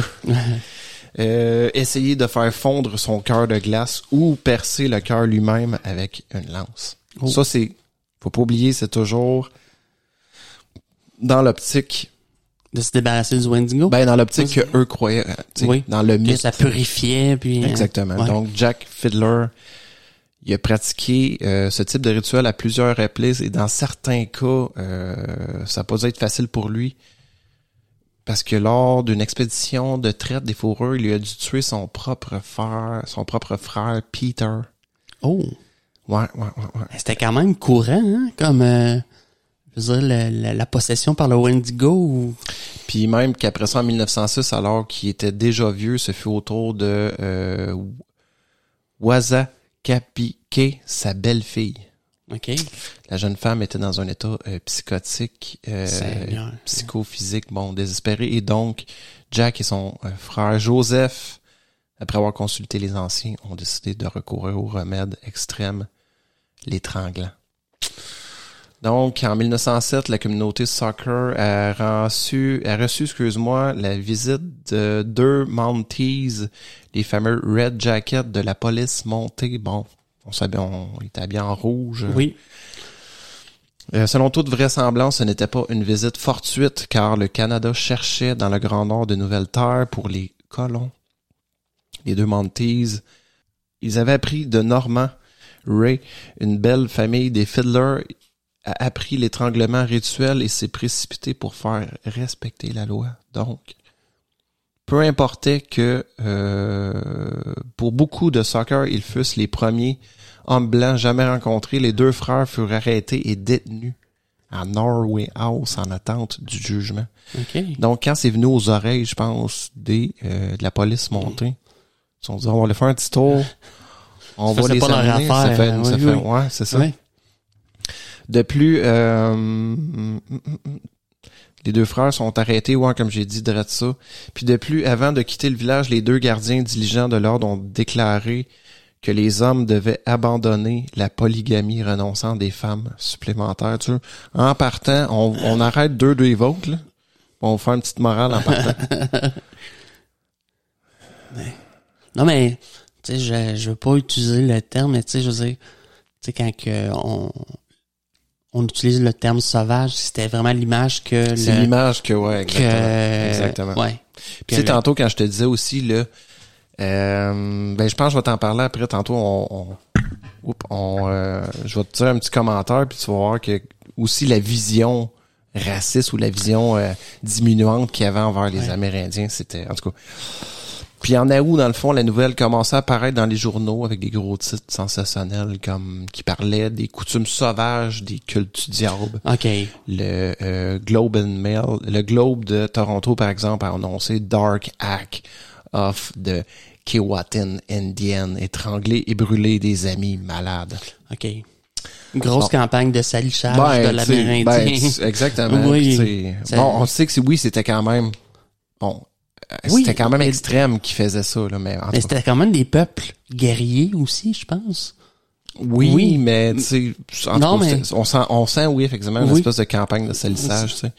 Puis ceux qui étaient mieux informés des faits, cependant, ont fait des considérations différentes, dont Edward Sanders, officier de gendarmerie royale du Nord-Ouest, recommandé d'abandonner, car il est clair que la preuve ne justifie pas l'acte d'accusation.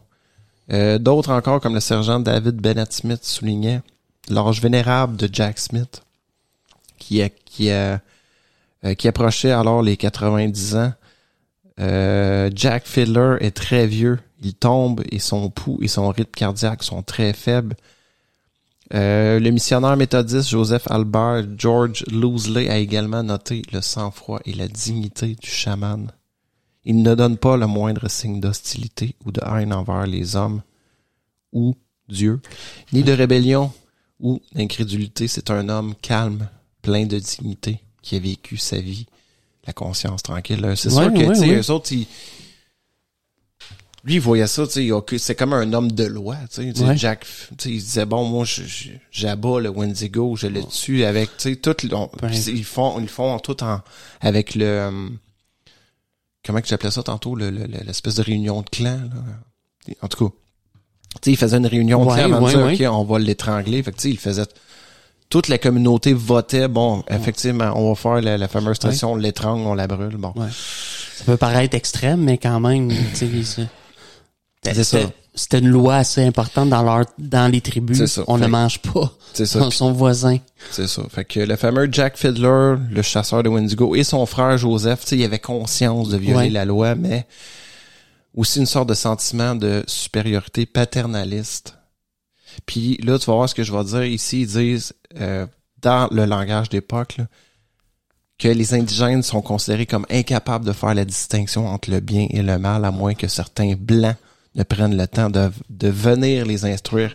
Tu vois, ça, c'est vraiment... Wow, okay. C'est ça, ben, tu sais, c'est tiré dans le fond des textes d'époque. Fait que, tu sais, l'homme blanc, tu sais, c'était tellement raciste de penser. Oui, mais... que, tu sais, les Amérindiens avaient aucun... C'est sûr qu'il fallait bien le mal, ils le savaient. Il fallait les évangéliser. Aussi, tu sais. Donc, Jack Fiddler, notre fameux chasseur de Wendigo, n'a jamais été jugé. Le 30 septembre, après 15 semaines d'emprisonnement, le chef parvint à s'évader et se cache. Mais plus tard, ce même jour, ils l'ont retrouvé pendu à un arbre. Puis son frère Joseph, il n'a pas connu un meilleur sort malgré de nombreuses circonstances atténuantes. Il a été condamné à la pendaison. OK. Donc, les appels fondés sur son ignorance du droit canadien et sur son respect des règles traditionnelles sont finalement couronnés de succès, mais la nouvelle de la commutation de peine arrive en 1909, donc 3 jours après sa mort. Donc, c'est quand même bien, tu sais, qu'ils ont fini par reconnaître, OK, oui, tu sais, ils reconnaissaient pas la loi canadienne, mais en même temps, tu sais, il y avait toute leur, tu sais, leur culture. Leur culture, puis tout, tu sais, en tout cas. Donc, peu après de temps, c'est sûr que la tribu Soccer a été incitée à signer des traités, à se soumettre à la loi canadienne. Bon, le fils de Jack, Robert Fiddler, lui-même succède à la tête de la tribu, s'installe à Deer Lake et plus tard à Sandy Lake. Peu à peu, le phénomène Wendigo s'est de plus en plus atténué au cours du 20e siècle aussi, probablement en raison des contacts de plus en plus fréquents avec les communautés blanches, la perte aussi progressive de l'identité communautaire. Les Amérindiens, tu sais.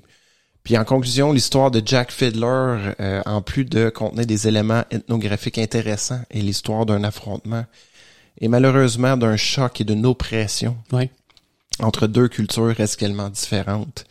La culture blanche se sentant non seulement autorisée, mais même obligée de modifier le comportement sauvage des indigènes, comme s'il s'agissait d'une mission. Le fardeau de l'homme blanc dont Rudy, Kipling a parlé. Derrière la confrontation philosophico-religieuse, cependant, il y avait des intérêts beaucoup plus prosaïques comme l'exploitation de la terre et des ressources. Ouais. Tu sais, bien qu'obscur et à demi oublié par les chroniques officielles, cet épisode nous pose des problèmes d'actualité bien plus profonds et brûlants. Oui. Puis je vais finir un peu avec une petite citation qui a rapport un peu à la folie, la psychose par rapport au Wendigo. Ouais. C'est tiré des fleurs pour Algernon de Daniel Keyes. C'est l'intelligence sans la capacité de donner, de recevoir une affection mène à l'écroulement mental et moral, à la névrose et peut-être même à la psychose. Et je dis que l'esprit n'a d'autre fin qu'un intérêt et une absorption égoïsme en lui-même, à l'exclusion de toute relation humaine, ne peut aboutir qu'à la violence et à la douleur. Wow. Voilà. Donc, c'était l'histoire de notre ami, écoute, c'est pas Swift, notre Swift Runner et un peu la légende du Wendigo et ce qui en est suivi. Tout ce qui a rapport aussi à, ce que je savais pas aussi, c'est que, tu sais, il y avait cette espèce de volonté-là de chasser le Wendigo. Oui. Tu sais, même à l'intérieur des propres tribus, tu sais, ils s'étaient reconnus, tu sais. Ça serait faux de dire qu'ils ne connaissaient pas la différence entre le bien et le mal, tu sais. Je veux dire, ils étaient capables d'identifier le fait, tu sais, qu'un Amérindien, que quelqu'un en mange un autre, tu sais. Ou que quelqu'un, tu sais, sévèrement puni, puis. Exact. Puis tu sais, c'est une preuve indéniable du bien et du mal qui, tu sais, tu pouvais pas tuer ton enfant dans une tribu, t'étais, tu sais, tu comprends. T'sais. Ouais. Puis tu sais, en plus que, tu sais, l'occidentaux moyen qui arrive, puis qui tombe sur une espèce de tribu polygame en même temps, tu sais, il voit le mal, là, c'est certain. Ben oui, ben oui. C'est... Moi, ça me ferait parce que, tu sais, quand ils vont arrêter les deux frères qui étaient des espèces de chasseurs de Wendigo. Ouais. Ah, puis je vous conseille d'arrêter la polygamie. Ouais. Les jaloux. Ouais.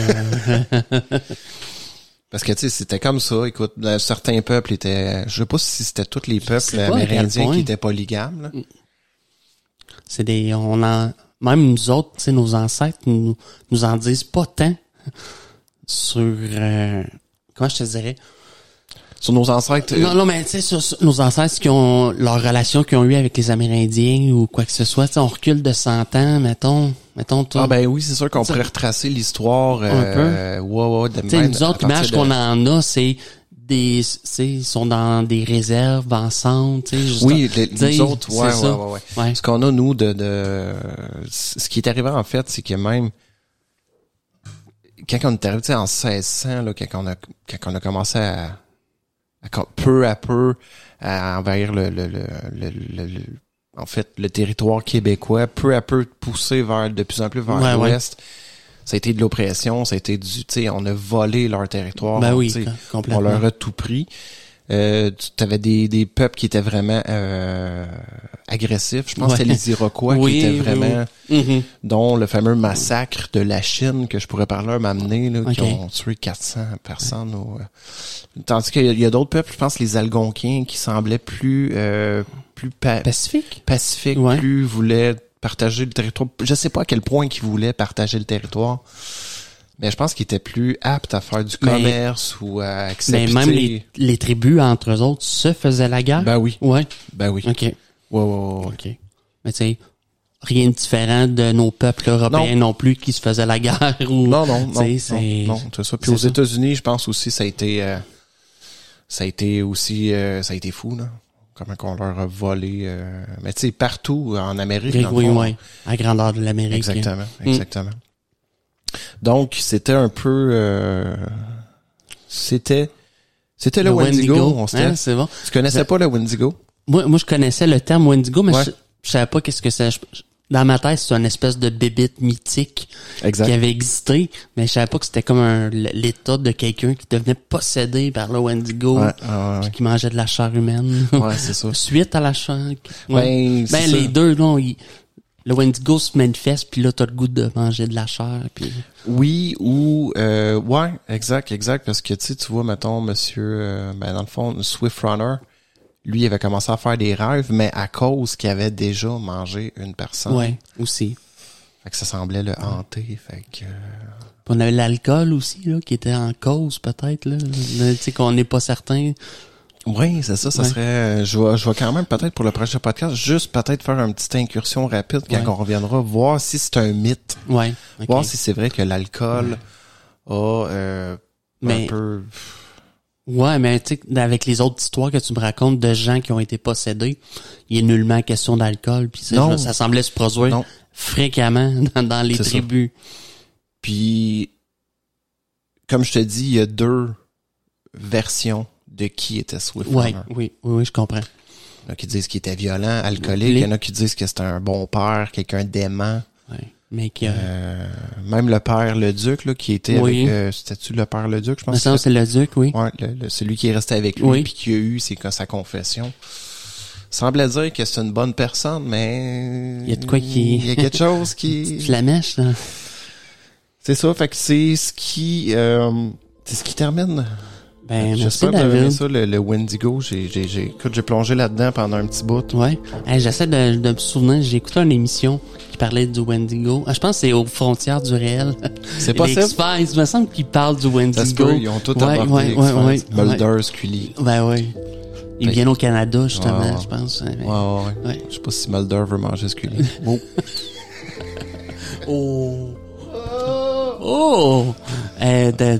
C'était bien placé, David. Ou peut-être que c'est réciproque. Peut-être. Ouais. Sinon, merci tout le monde. Bonne soirée. On est partout, comme d'habitude. Oui. Facebook, partout. Twitter. À l'univers, on se répand. Exact. Oui. Facebook, Twitter.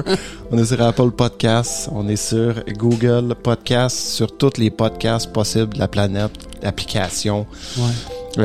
Notre adresse email, mon Steph, c'est quoi? Communiquez avec nous. Dites-nous vos idées au lelaboratoire-d'idées@gmail.com. Donc, facile de même, le laboratoire d'idées@gmail.com. Écrivez-nous, aimez-nous, faites-nous des chèques. En blanc. Non. Sinon, on se voit la semaine prochaine. Ça marche. On se rend. Bye.